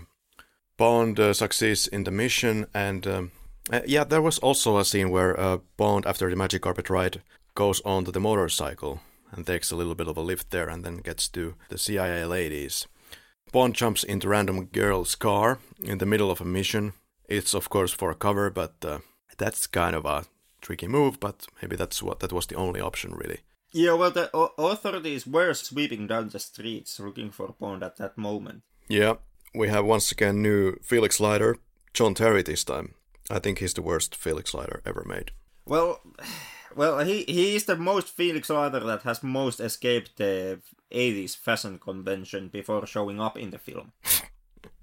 Yeah, it's explained that they've been spying on Whitaker. And you can see it in the previous scene when Pushkin visits Whitaker. There is the camera and then there's the boat which they zoomed in, and then there's this sound indicating that the message is coming to the boat. And now we're introduced to the boat. In some of the early draft scripts, you see that Felix Leiter himself is taking the photos with some friends at the location. Kara is waiting at the hotel, Bond arrives late, and Kara drugs Bond. In the early script, though, Bond returns to the hotel where Kara is in a patio suntanning herself, and Kara comes from the patio and hands the drink to Bond, and Kara says to forget about Koskov and says, "To us, James." Bond levels with Kara and answers to the "Why didn't you?" as "Because you were too lovely." And Bond notices he's drugged. She tells him Georgi gave the drug. Koskov and Necros enter the room, and Georgi is like, "Kara, my darling, I knew you would not fail me." And Kara plays along and replies, "Never, Georgi." There has been some necessary changes here, yeah. In the early treatments, Necros poses as the waiter and brings the drugged martini. Then I guess we get the flight to Afghanistan. There's the van inspection before they get into the air. And I met the actor who plays the policeman who says, go, when he's checking the sterile heart inside the ambulance. Once and for all, confirming exactly why you think this is one of the best Bond films ever. I'm not biased in any way. No, not in any way. I just have happened to visit most of the shooting locations, and this is the one where I actually have met the actor. No, but I always have loved The Living Daylights quite a bit, if I can expose that already. The actor is called Abdesalam Bounouacha. Well, first of all, I have no idea how my friend Anas in Morocco managed to notice this guy, because according to IMDb, he hasn't done anything special, really. He has a bunch of, maybe 10 credits. He's a Jordanian actor, and I don't remember if he lives in Tangier in Morocco or what, but yeah, we were just in the main square, and then my friend says that, "Oh, this is really your lucky day," and then we walk to the cinema on the other side of the square. He's sitting there in front of the cinema outside on a terrace, drinking coffee or something, and then Anas introduces this guy to me. He just noticed this guy. He has never seen him before, but there he was. It was a little bit awkward because I didn't know what we were dealing with here. Like, who is this guy? Why are we meeting him? And then I had to make him tell me that in which part he is acting in The Living Daylights. But it's this small part right here. Well, it is Tangier, so being extra in 5 films total, I guess basically makes you a superstar. Could be. We get to the plane. Bond notes in the script that the heart in the eyes in diamonds is a pig's heart. Yeah, it was a fake heart operated with the air bladder. Yeah, but Bond knowing what the pig's heart looks like for looking at them for so many times. Like maybe he in his flat under his bed he has like a collection of pig's heart. Yeah, and Koskov makes the line, "I've been on a secret mission to misinform the British intelligence." Of course, he's just blowing smoke here. There's so much lies and backstabbing in this film. It's quite layered, as we have noted before. Like, now Koskov is playing the role for Bond, and Bond is playing his role for the Koskov. Then there's the repeated line, well, kind of repeated. In The Man with the Golden Gun, you have the line at Scaramanga's Island by Roger Moore, much more. "There's a 4-letter word, and you're full of it." And here we have a saying, "Tu Georgi, and you're full of it." In early scripts, it was a little bit more blunt. It was like, "Good morning, James. I must make big apology, but we have an old saying, do not use rabbit gun to shoot bear." Bond replies, "We have an old saying, bullshit." Okay, we're in the air base, and there's the rather confusing moment where Koskov is assisted by the other general friend. So apparently, somehow, Pushkin has never told anything about what he knows to the other Soviets, because this guy is completely clueless and helping him out. Yeah, I can kind of buy that, Pushkin not being that open. Or the rest of the Soviet upper-ups not being that forward, or the fact that one of their high-ranking members has, I don't know if defected, but changed sides and joined up with this American freelance gun dealer. Like, in Soviet hierarchy, that could be bad enough PR catastrophe so that you would most likely simply wanna keep your mouth shut and try to deal with the situation covertly without alerting any foreign officials, but also not your own men. Yeah, so at the moment, at the minimum level, only Pushkin and the people who were in the opera house in the beginning of the film with Koskov, those are the people who know. So what is it? In total, 3 people. And most likely some of Pushkin's upper-ups. Yeah. Because doesn't Pushkin make the case that Koskov has been ordered to be arrested? Yes. Like, So- at least he just says that he was about to arrest him for misuse of state funds. Yeah. And if Pushkin has been given the order to arrest Koskov, in that case, someone more higher in the hierarchy must also be in the know of Koskov's actions. Yeah, you could also draw the conclusion that this was the time for Koskov to make the fake defection because he already knew that Pushkin knew that he was going to arrest him. Pretty much, yeah. There's also the point that I'm not sure if this all fake killing of Pushkin is needed. They could have just been with like Bond and Pushkin could have been at the hotel like, okay, Koskov is the bad guy, let's team up, let's go, and we will go get Koskov immediately, like via Kara or something. But of course now the entire plot that they were doing is for certain exposed, because they don't know that they are plotting together against Koskov. Yeah, I took it the way that they are unsure of where Koskov is and what is Koskov's next plan. Or his next move, and they decide to fake the Pushkin assassination simply to see what Koskov does next in order to kind of re-find the trace. So they arrive with Hercules to Afghanistan, which is also, of course, filmed in the Ouarzazate Desert in Morocco. Ouarzazate is, of course, prominently used in The Man Who Would Be King, Lawrence of Arabia. So we have landed to Ouarzazate and greeted by the general. Then we get Bond and Kara into the prison, and the prison guard is, of course, Ken Sharrock. Ken Sharrock playing the guard. And He sounds like he's from my area, Yorkshire, kind of northern England. Yeah. And John Glenn noticed that it could be kind of a strength to just keep him using his own accent. And he said that, John Glenn said that it was some kind of a northern accent. Yeah. Prisoner! Oh! Murder! Oh! I say he's kind of stubborn. I didn't tell you to get up! No! Get up. Okay. What an asshole. Well, it is the Soviet efficiency. And then we, of course, using the Q invention to get out of the impossible situation. And, Ken Sharrock is known for A Prayer for the Dying Shirley Valentine. Art Malik is in the prison as well, playing Cameron Shah. Yeah. And Yeah, Cameron Shah is the most bizarre character in this entire film. Just how does an Oxford graduate end up with the Taliban? Well, it's quite typical that the people from the Middle East or Afghanistan would come to study into the West and then go back. And this keyring has the fastest stun gas in the world. Immediate knockoff. But is Cameron Shah actually part of the Mujahideen? Because Bond, when he goes to visit Cameron Shah, he asks, can you make me in touch with the Mujahideen? Yeah. So, what is that? I still don't get it. Maybe it's like a Yoda moment from Empire Strikes Back. Luke Skywalker is looking for the famous rebel soldier, teacher, whatever guy, and does not realize that he's actually, standing in front of him all this time.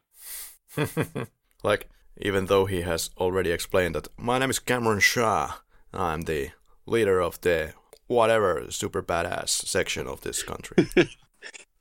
Yeah, that was very intellectual. I'm sorry. Even with that out of the way. Bond, who has been a master in tying up different clues all throughout the film, all of a sudden completely fails to tie up an extremely obvious clue. Yeah, let's say it like that. And, well, You were fantastic, we're free. Kara, we're in a Russian airbase in the middle of Afghanistan. Golden lines. Yeah, in the early scripts there's a part where when they exit the base, well, Cameron is first of all still called Ranjit. They travel and continue climbing the mountains where they go. There is some observation plane looking up ahead, trying to find Bond and Kara. And they're on their way to the center of operations of Cameron Shaw. Then Koskov and Nekros examine Bond's escape point from the airbase, and Koskov orders Nekros to go get the prisoners back, dead or alive. Nekros sends like a couple of baddies to the Cameron Shaw base, actually. When it comes to this entire film, well, Bond is not yet too Americanized, like I feel is the problem sometimes with License to Kill. Less gorgeous locations, less wide opening shots, so I guess you could say that it contributes to the reality as well, or the realism. But I feel that License to Kill has moments where the cinematography and the locations are not as inspiring.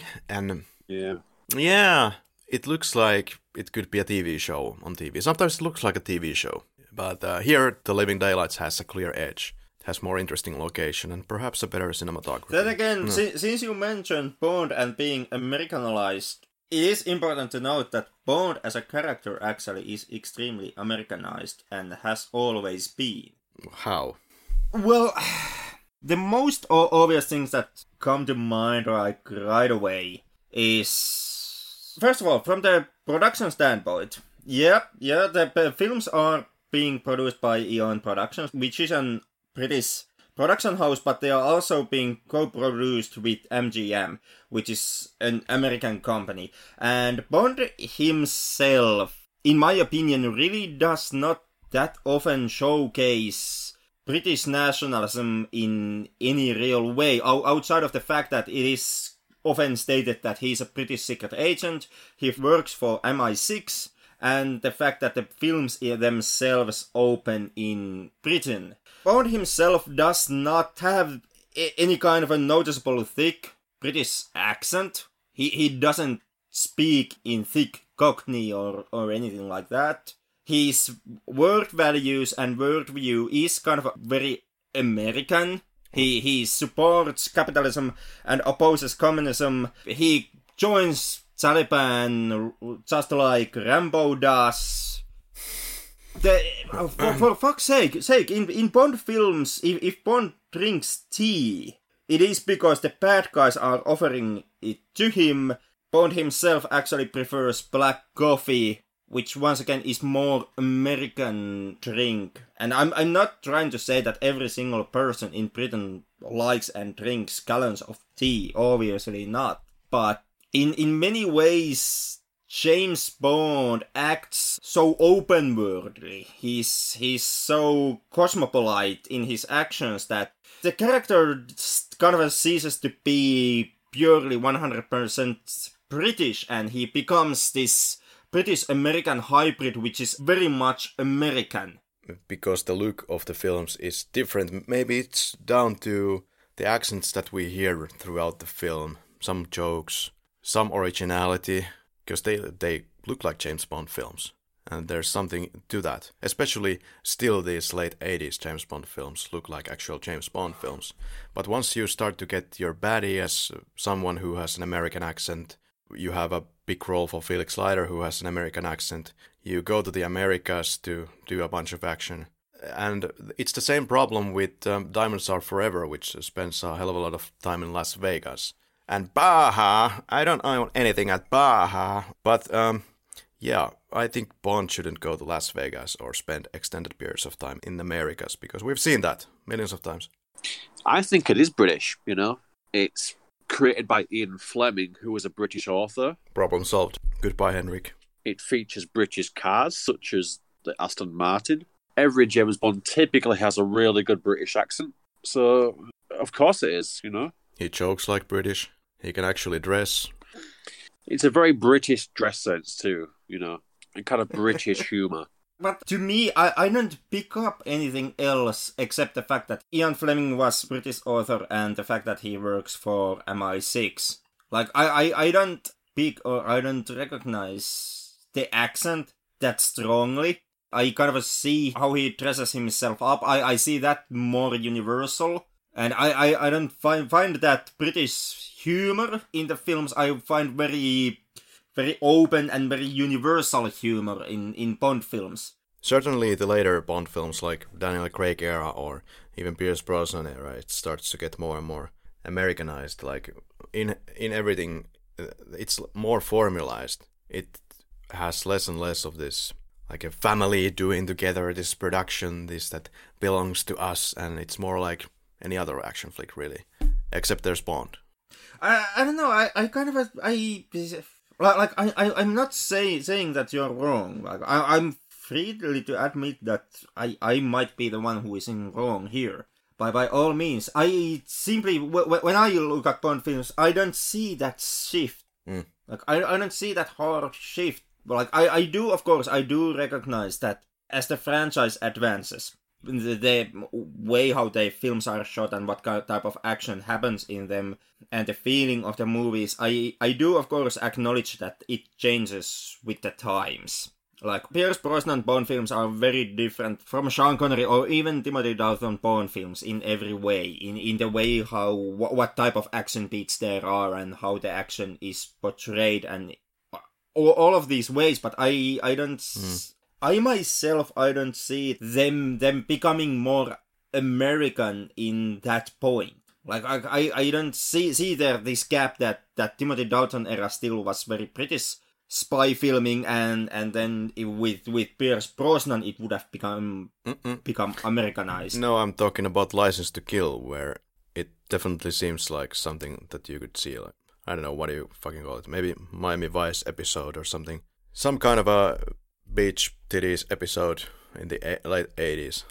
Yeah, hard for me to say yet about how television series, if that is even a word, the License to Kill feels like when we approach it in the podcast.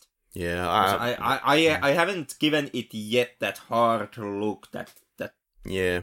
I remember it being kind of very much on the same vein and very much the same type of film in its essence than basically what the franchise has been up until that film.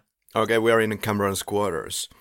Adjacent to Ouazzazate was a base with hotels, etc., where they filmed the Cameron Shaw base. The Shaw discussion is done in studio, of course. Bond asks in 2 occasions in this film from Cameron, "You want help? You won't help?" "No, he won't help you." Cameron Shaw is kind of reluctant in every way. He wants to help only after realizing that the arms bought by Koskov could be used against them. Then we get to the romantic private suite. Haista Paska. Yeah, it means beautiful in Afghan, of course. Yeah. Is there such a thing as an Afghan language? I don't think there is. I'm pretty sure. I was like... I was thinking about that. Like, I think it's Pashto. What the hell is the language that he's talking about? It's Afghan. It's the language that is being spoken by Afghans in Afghan. Okay. Oh well. Bond makes it sound simple. Well, I mean, if it's not Pashto, which it most likely then is not, because Bond states that it's Afghan. So, what language is Bond speaking? Finnish. Is it Finnish, or does it just sound extremely a lot like a certain sentence? It does. But he didn't finish that sentence, thankfully. Okay, there's a lot of blue colors in this room. It was apparently to make some kind of romantic feel, according to D.P. Alec Mills. I don't know how cold blue is evoking erotic, sensual, romantic feelings. I don't know, but... Yeah, there's the early script where Bond complains the vodka in this place, and Kara sees the rough ways of the Snow Leopard Brotherhood, and she says that Siberia might not be so bad after all. Oh, snap. Then we get to the exchange at dawn. Well, I mean, he's going to stone the lady to death after the film ends, so... He just... give the guy a break. It just... For the first time in his life, he's joining some other club than the country club, or the casino club. It's not your typical country club. Yeah. MI6 has prohibited Bond from joining any other clubs, and now finally M is not looking at what Bond is doing, and the first thing he does is join the Taliban. Of course. It would have. But on the same note, the only goddamn reason why the Taliban actually are there on the film is because this was filmed in the 80s. Yeah, this was a risky move. Like, previously, they had not made any kind of political connections to Bond in this way. And here they do it for the first time. They take a risk and it completely backfires. Like, back in the 80s, where the Cold War was going on, Hollywood got the apparent enthusiasm to always remember to also honor the how the fuck did you pronounce Mujahideen. Mujahideen? Mujahideen. God damn it, Kari. Mujahideen. Yeah? Whatever. Like, it's the foreign language. I don't know. Yeah, to give some lip service to Mujahideen, who at the time were fighting against the Soviets. But because they were fighting against Soviets back in the day, also Hollywood wanted to get into it and kind of start to spread this Afghan world and US together against the communism message throughout the world. And, well, that is the reason why John Rambo, of all people, also joined Afghan freedom fighters. And it doesn't come off that well in Rambo 3 either, because first of all, it's goddamn John Rambo, who just in the previous film had returned back to Vietnam to shoot once again a bunch of colored people. But also because Rambo does not speak the language at all, so it once again goes in the vein that the Afghans are like to Rambo, like Ruski, and Rambo is Ruski, and then they join forces. It's stupid in Rambo 3, it's extremely stupid. And it's extremely stupid in Living Daylights also. Yeah, we kind of expect Rambo to join the Taliban because he's kind of crazy from the Vietnam War. He's a bit unstable. But James Bond, you know? Yeah, of course. Rambo was not that anti-establishment, however. Yeah, it just tells of the changed situation or what they knew about, or how the Mujahideen actually changed over the course of years. So it's not this film's fault, really. It's not the film's fault. The fact that after the Cold War, after the Soviet threat was gone, the Islamist Afghan freedom fighters turned into jihadist organizations, it's not Living Daylights' fault. Yeah. I'm not faulting Timothy Dalton for the fact that 9/11 happened. That's not my case. But it is film's fault that the film itself decides to pander into the political aspects and the political feelings of the time to a point where it all of a sudden completely left field. It disregards the serious, realistic, low violence spy movie thing and goes into James Bond 007 action adventure, where there is two opposing armies and people are riding horseback, throwing grenades, and the lady leads the Mujahideen to charge against the Soviet base, and then they fly over the bridge. And Bond uses the bomb that is in the airplane to bomb the bridge. And like all these action beats are something that I felt were in the wrong movie. Okay. When it comes to this whole Mujahideen thing, there was Capi Broccoli's friend, Baron Enrico di Portanova. He made a documentary on the plight of Mujahideen, which encouraged Capi to break the rules for this time and make Bond a part of an unsettled conflict. So yeah, cinematographer is Alec Mills. First worked in Bond on Her Majesty's as camera operator. John Glenn promoted from the inside Alec Mills because Alan Hume was unavailable. His favorite shot probably is the so-called chocolate box shot.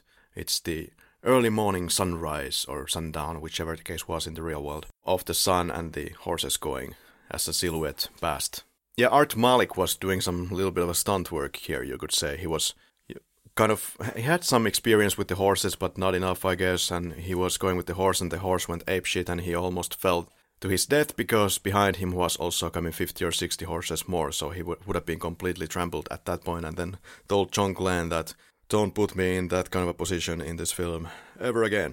There is also, when they arrived there, the very first shot, the cameraman was hand-holding the camera and fell over. You can actually see it there. He tripped over a rock or sandbag or something. And the camera operator was Mike Frift. You can see how the camera suddenly stops the panning smoothly, following from right to left to follow the horses. I haven't even realized that before, I think. But apparently the action was better in this shot, so they used it anyway.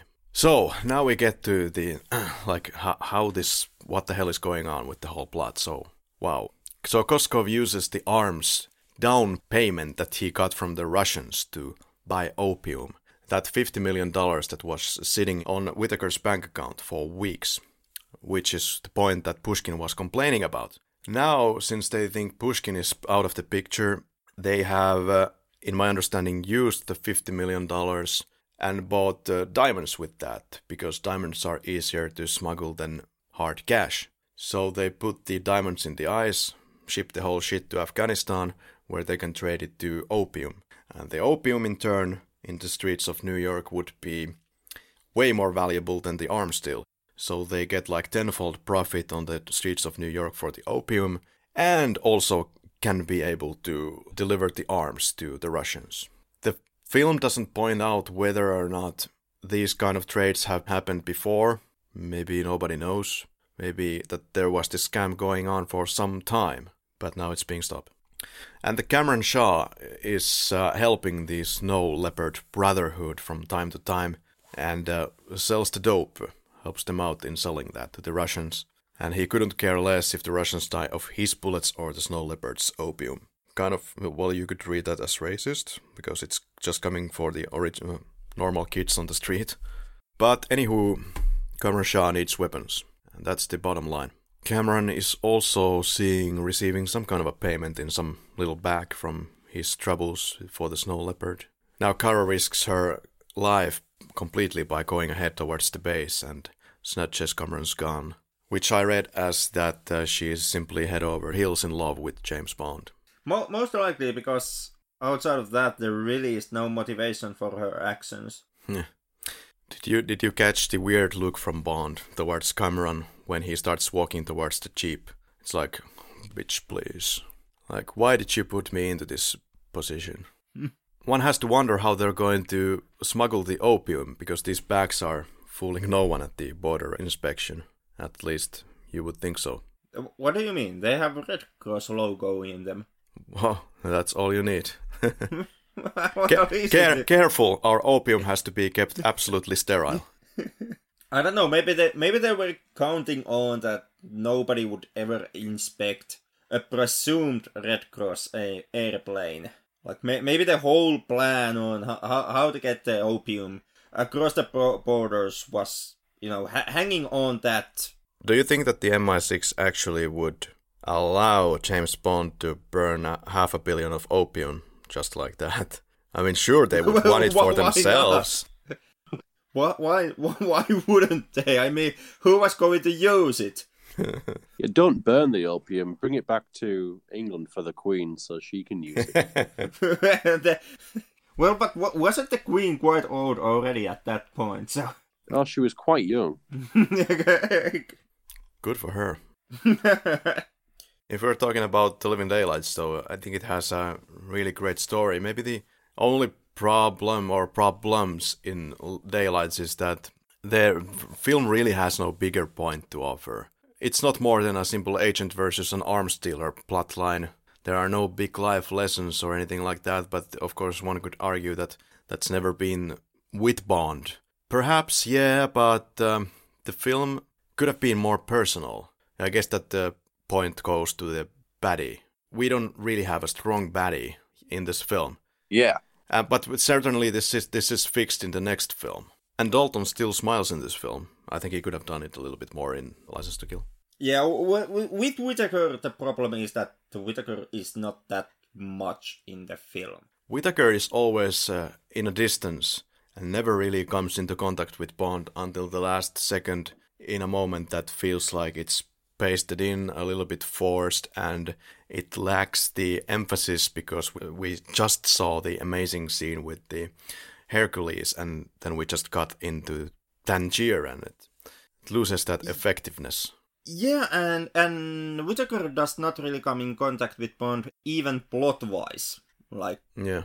In the end, Whittaker is Coscove's boss, in a sense. Yeah. But when it comes to the whole plan, the whole smeared spionem plot that is behind the film's storyline, that still is Coscove's plotting. And it is Coscove's plan, which he is pulling off kind of in the way that Whittaker knows that the plot is in effect, but even Whittaker doesn't appear to completely know what the plot is. Mm-hmm. So that scene is really incredible, and what's more incredible is the fact that Whittaker looks not only like a dolphin, but he looks like Sheriff Pepper from The Man with the Golden Gun. Maybe a bit, Texan. Okay, maybe a bit, yeah. It's Sheriff J.W. Pepper. Let's go get him, boy. But Henrik Tom duo, we are now getting to the airbase war. We are taking care of the wire fence guard. Bond sets up the bomb and then he's exposed. John Richardson is responsible for the big bangs in the airbase. They're really big sometimes. And Bond is seen taxiing the plane. On one day, a stuntman fell off a horse and Barbara Broccoli helped the doctor with the surgery. She came out of that operation white as a ghost. Also, the DP almost was eaten by one of the propellers of the C-130. Kara and Necros enter the plane. Kara has trouble understanding the guidance of James Bond from that small window from far, far away. It's a miracle that they're even able to communicate, which they probably would not be. Necros looking confused that he can't shoot the plane. Don't shoot the plane! Because it would get destroyed. Big furniture van was used for the interior shot of the Jeep going inside the plane, because you can't do that trickery with the 130. While we're in the plane, finally, Peter Lamont actually created a full-size hydraulically operated replica of the C-130 plane inside Pinewood.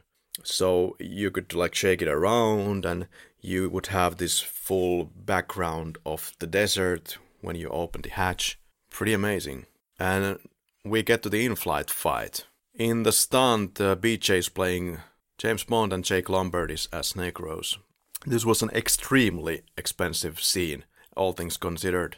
The plane, the parachutes, the multiple locations, the fight sequence. The 5 minutes of the film here coming in at $750,000 for 5 minutes of screen time.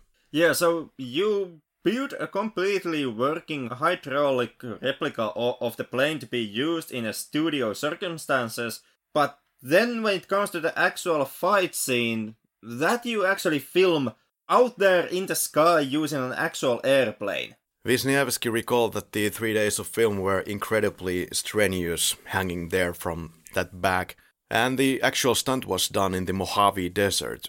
There was also always a inside the plane in case the two divers got unconscious, because they would be hit by the plane because they were swinging there like crazy, and the plane diver would jump and catch the falling skydiver. I think this was done at least once, and thereby pulling the parachute.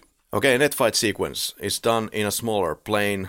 They couldn't get a C-130 in the US because they're very expensive. A smaller 2-engine version is used instead. Some fans have noticed this, but I think a regular viewer will not have any idea. The only time you can actually tell the difference is when Necros falls with the boot. Overall, this is the best fight scene of the film.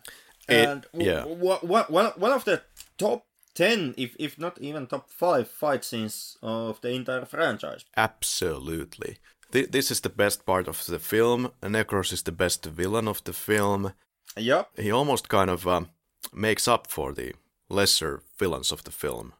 I kind of like him. He's kind of down to earth and menacing, dangerous. And this always I can feel this scene in my stomach when I'm watching it, and the plane is starting to rise up, and then Kara opens the hatch, and they fall out. It's incredible material, and the reason is it was done for real. Yeah, goes to show you that sometimes actually doing stuff the practical way, using a hell of a lot of money for a small scene and risking actual lives does pay off in film business. Yeah, there was at least one occasion when B.J. Ward had to let go of the net he slipped and had to use the safety parachute to save his life, which was the first time actually in Bond history that a parachute was used for emergency purposes in Bond films. Yeah, this might even be the best James Bond fight ever, as far as I'm concerned. We might have to check on that in some of the future episodes, but it just might be, quite easily. The guy is hanging onto the boot, but there's like a net all over the place, and he didn't catch that. But he had a fetish for Bond's boots. Well, who wouldn't? I mean, goddamn, they were military-issue leather boots. Yeah, more important than your life. Okay. Well, they cost a fortune if you lose them. Not as much as the scene. Necros may have lost his life, but Bond is a fucking bankrupt after he has to repay the boots. Like, there's many good fights in the franchise, and the franchise is, 24 films long already? So there's a lot of material to go through to pick the absolute number one fight. But this is most definitely, this is a standout fight scene. Standout fight scene, and you have John Barry's amazing music in the background. They complement each other very well. That they do. I myself, I may think that the Afghanistan sequence is mostly nonsense, which has no place in the film, but I do still love the fact that the airplane segment is here. Well, why is it nonsense? Well, basically because of everything else that happens before they get into the airplane. Like the shots of the guys running horseback, shooting bazookas, and that one moment when one of them hijacks the bulldozer and drives that through what they have, a shower building, and knocks it over, bearing to you two bare Soviet asses. Yeah, but... Oh, the explosions that happened because there is 50 guys shooting at 50 guys. But you made it sound like they're going to Afghanistan for no reason. Well, Afghanistan, I would suppose it would be a great location to check out some drugs, and that's where the story takes you. I don't see a problem with that, but the Soviet asses, okay. You could buy drugs basically from any place. You don't have to go all the way to Afghanistan to simply buy drugs. It's a Bond film. Gotta travel. Like you pointed out, even Rambo went to Afghanistan. We've seen Afghanistan. I like it. My favorite part in the film, probably. The whole Afghanistan. Yeah. And Morocco, for God's sakes.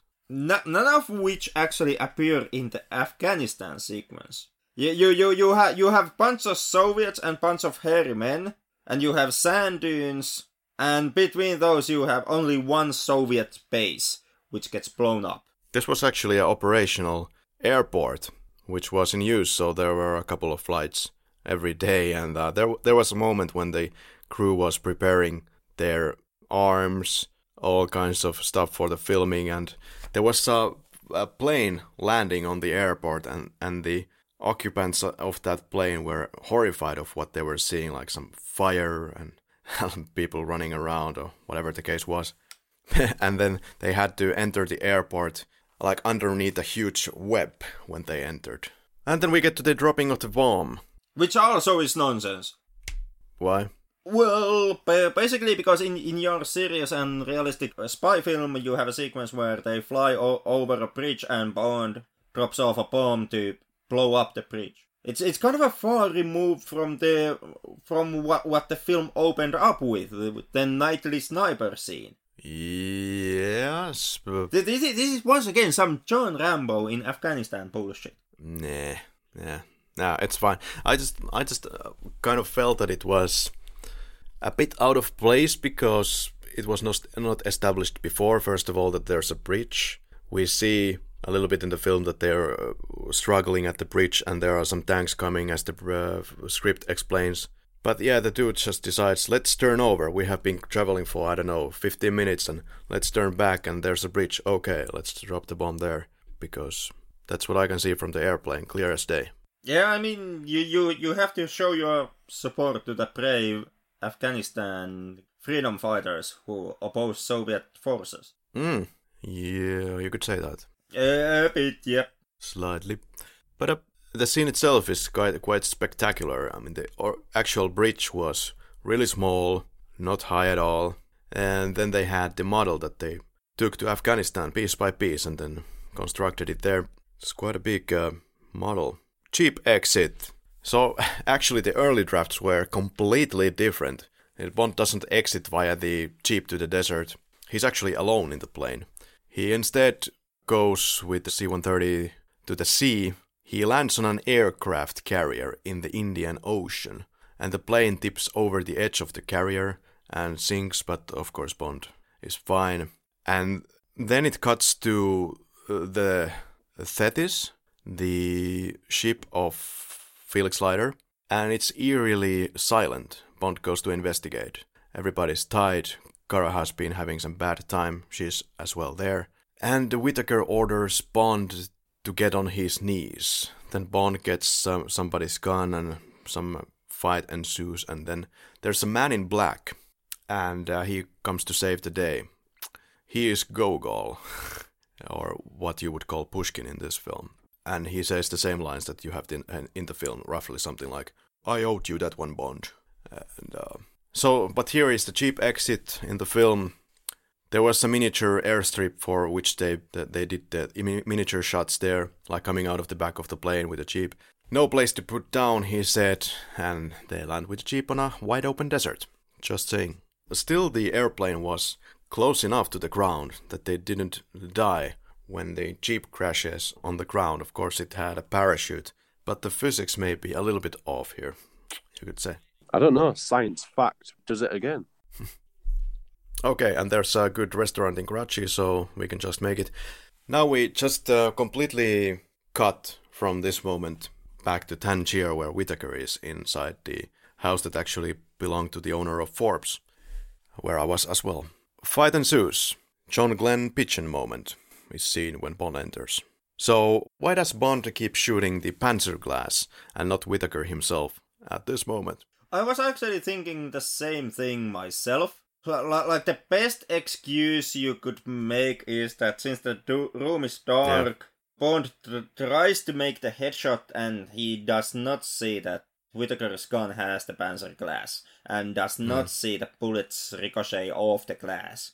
Of course you don't see that, but you could also argue that the angle from which he can shoot only includes the Panzer glass area.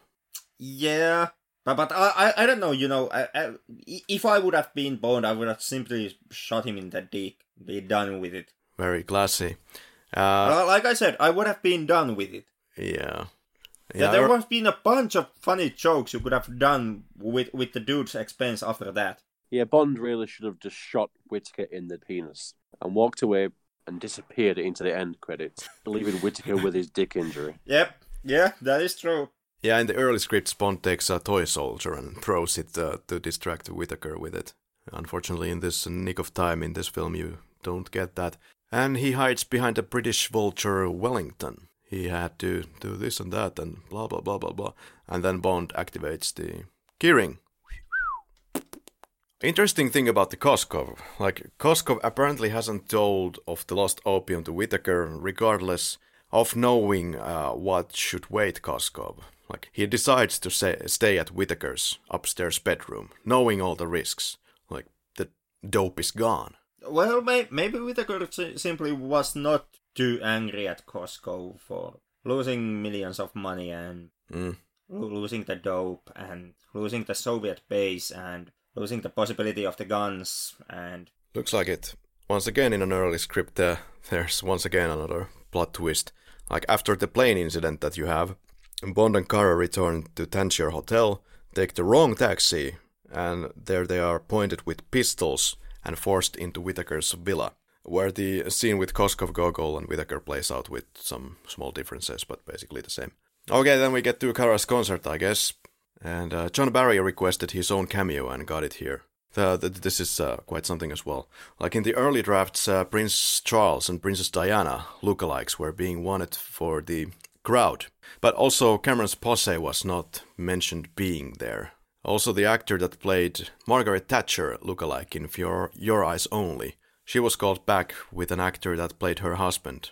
But it was all scrapped when the tabloid, the Daily Mirror, reported that the actor of Prince Charles, Peter Hugo, he had recently gotten an 18-month sentence for a sexual offense toward a 14-year-old boy. And you can guess how the tabloids are running with that James Bond film has pedophiles in their film or whatever it was. Cara goes to her room and, well, you notice that Bond has destroyed the keyring at Whittaker's. And he seems to have another one handy for the final scene. In the early drafts, Cara tells Bond, "Goodbye, James," and that she has to leave on a world tour for 6 months. And then Bond quips, quote, "I've lost out to girls before, but never to a cello." But they still have until Sunday evening to enjoy themselves. Wow. And Cara takes off Bond's shirt, which doesn't happen here. It's just the O. James, which has survived for some reason all the drafts of this script. I did not know that.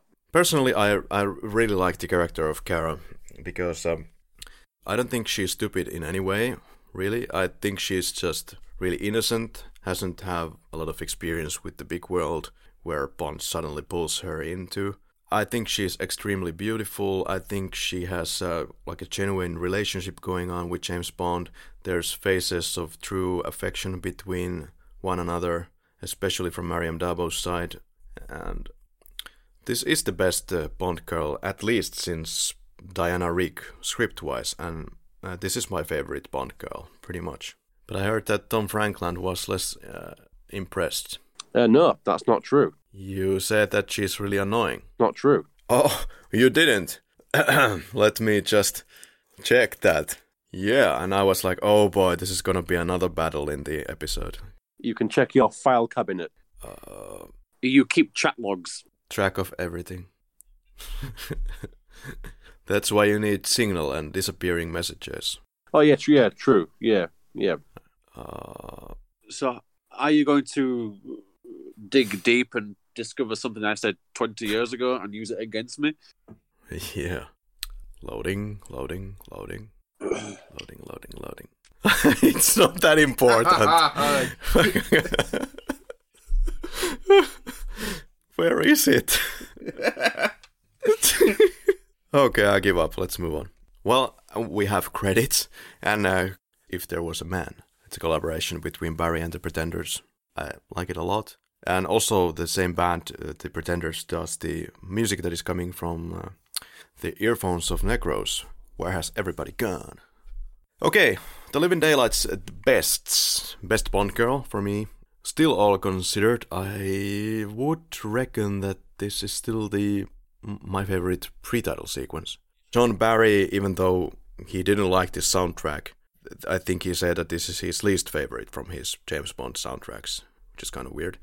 I think this might be close to being, it's at least in the top 4, let's say, of his Bond soundtracks.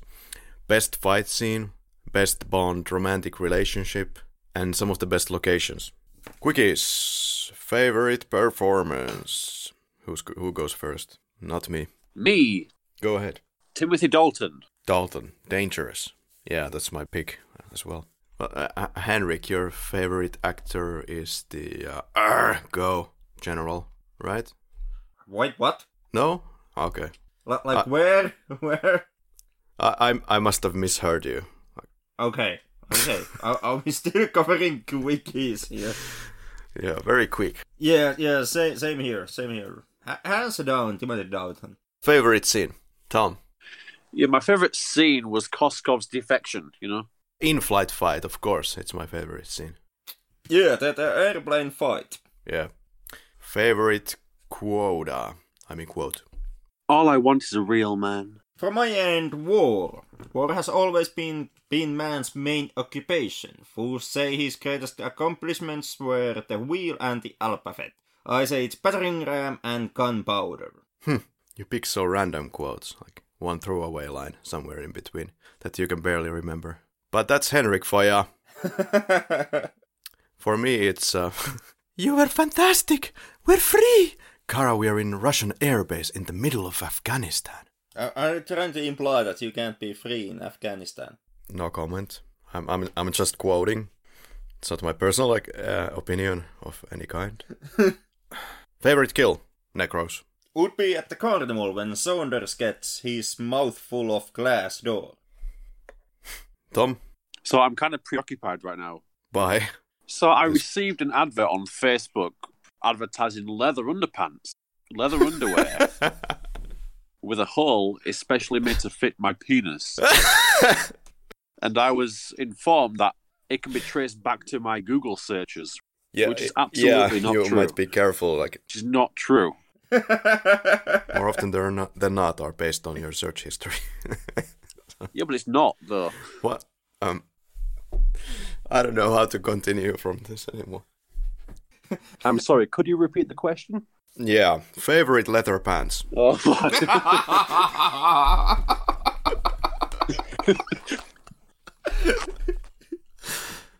You know, I have read an article that claims that Facebook these days, because of the algorithm, it knows you better than you know yourself.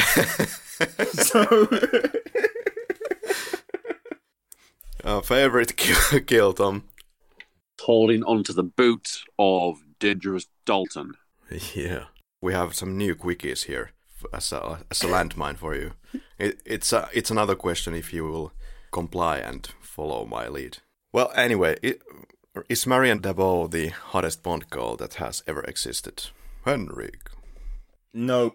Tom. Yeah. Is she? Woo! Yeah. First shot that comes to mind. Necros and his boot. The big heart in the ice locker. Which shot best exemplifies this film?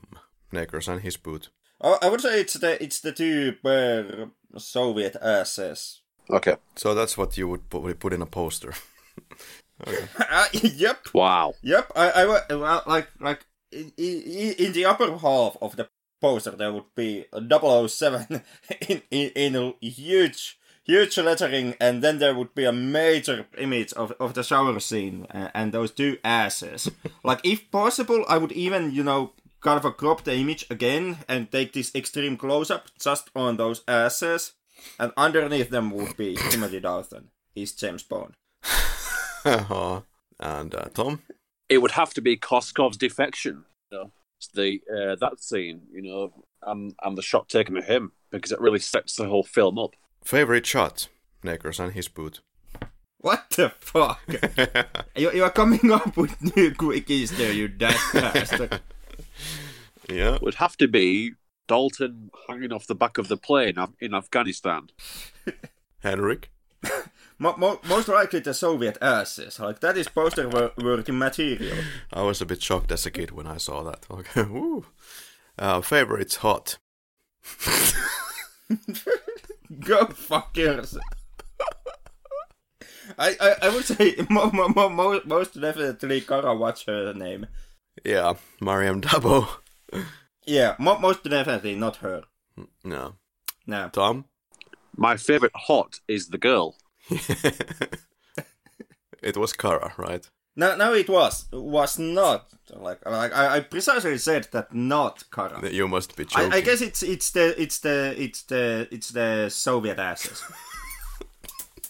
What tickled your fancy the most? Like, Dangerous Dalton. Ooh. What took Tom out? What's his name again?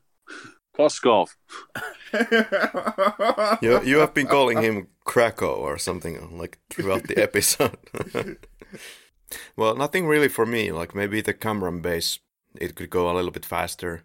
Things get a bit slow when Bond and Kara peek out of the window in their room, and there's the snow leopard guy beating some guy, and I hope he's not invited to dinner. That scene. I feel like with this kind of lost flow, What took Henrik out? Like, what took me out or what killed my boner? Isn't that kind of the same thing? Because the first answer would be Kara Milovoy. Oh, I guess we are gonna introduce favorite nut then. Okay, favorite nut, guys.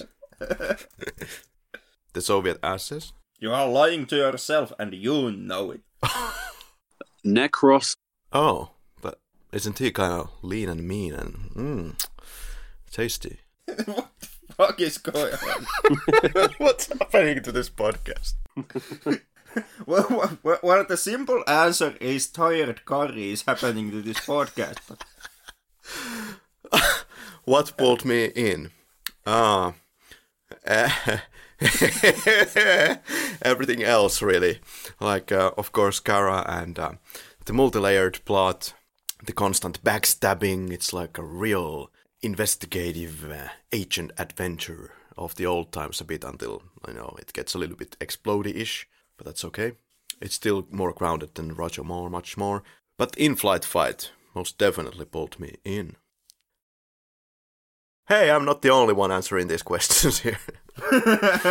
You are at this point. To me, it's the nighttime sniper scene when Bond is using the rifle to zoom in into some Soviet asses. And Tom? Well, the Taliban made an impression on me. The great connection between James Bond and the cello girl. And she was a great actor, What told you to pull in? Leather underwear. Reveal your darkest secrets. Yeah, admit nothing. Scissors of sacrilege.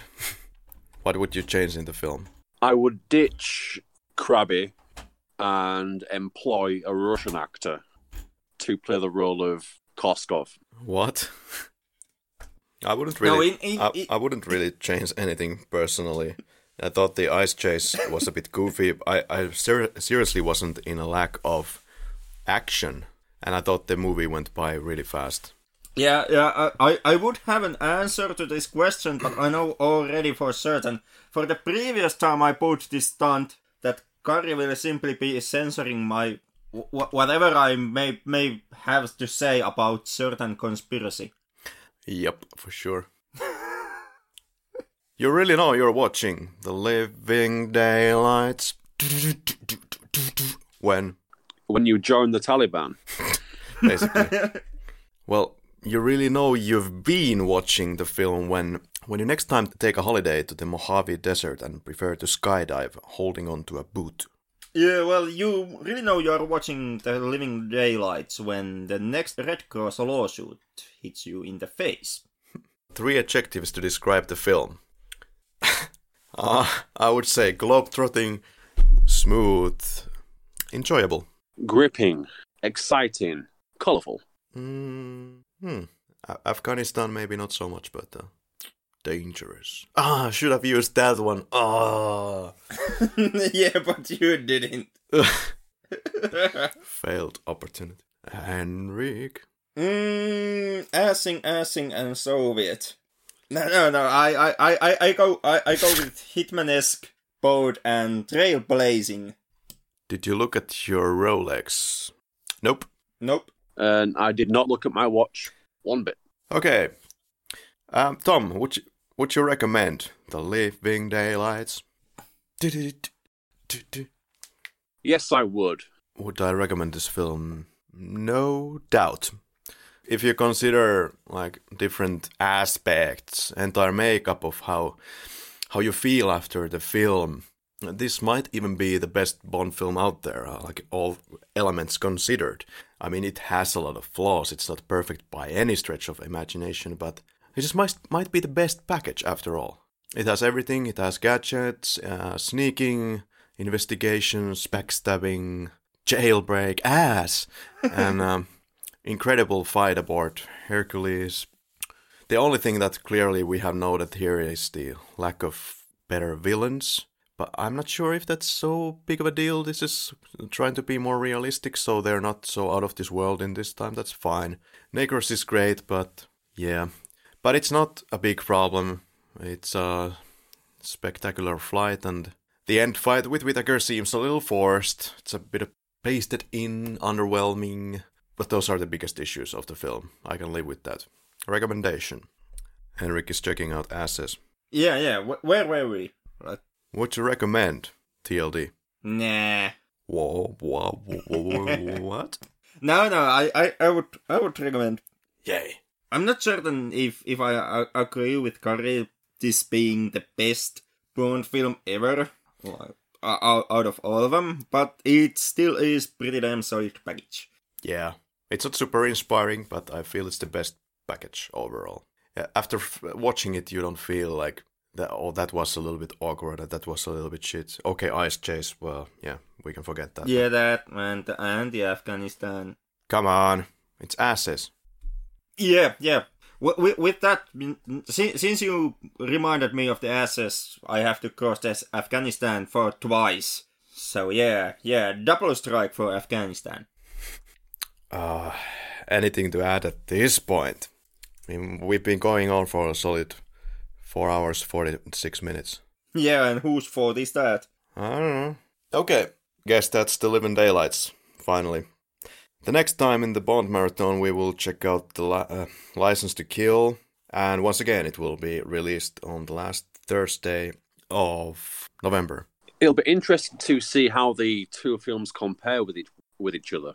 I'm a massive fan of License to Kill, so I'm pretty sure that will take the title of the best Dalton film. And if you still haven't joined our infamous movie challenge, the International Cinema Challenge for 2019, please do.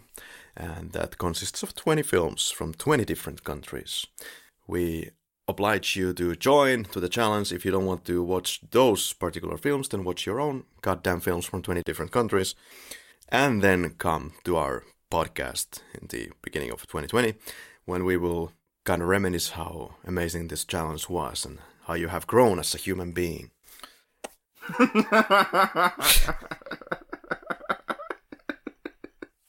And wasted countless of hours and dollars. Facebook, Twitter, Instagram and YouTube are the places where you can find us. I am ready to get the hell out of this laboratory. I have some pressing engagements. Thank you for joining us. Thank you so much for joining this podcast. Thank you. I hope you've been shaken and stirred, because I certainly have. Or is that just really shit?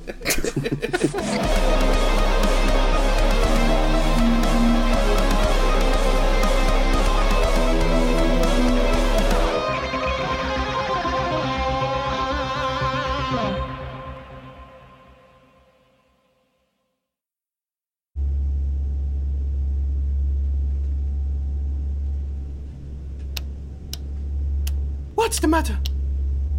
We're losing fuel and fast. I just hope we can make Pakistan. There's no place to put down the flying laboratory. Go in the back! Get in the jeep! Quickly!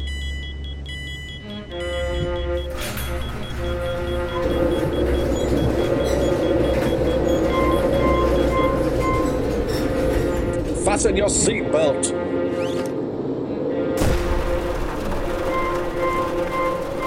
Hold on!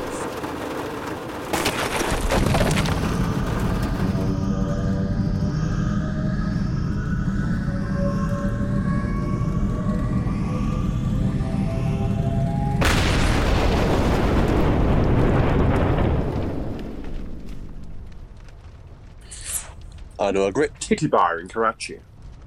If we hurry up, we can just...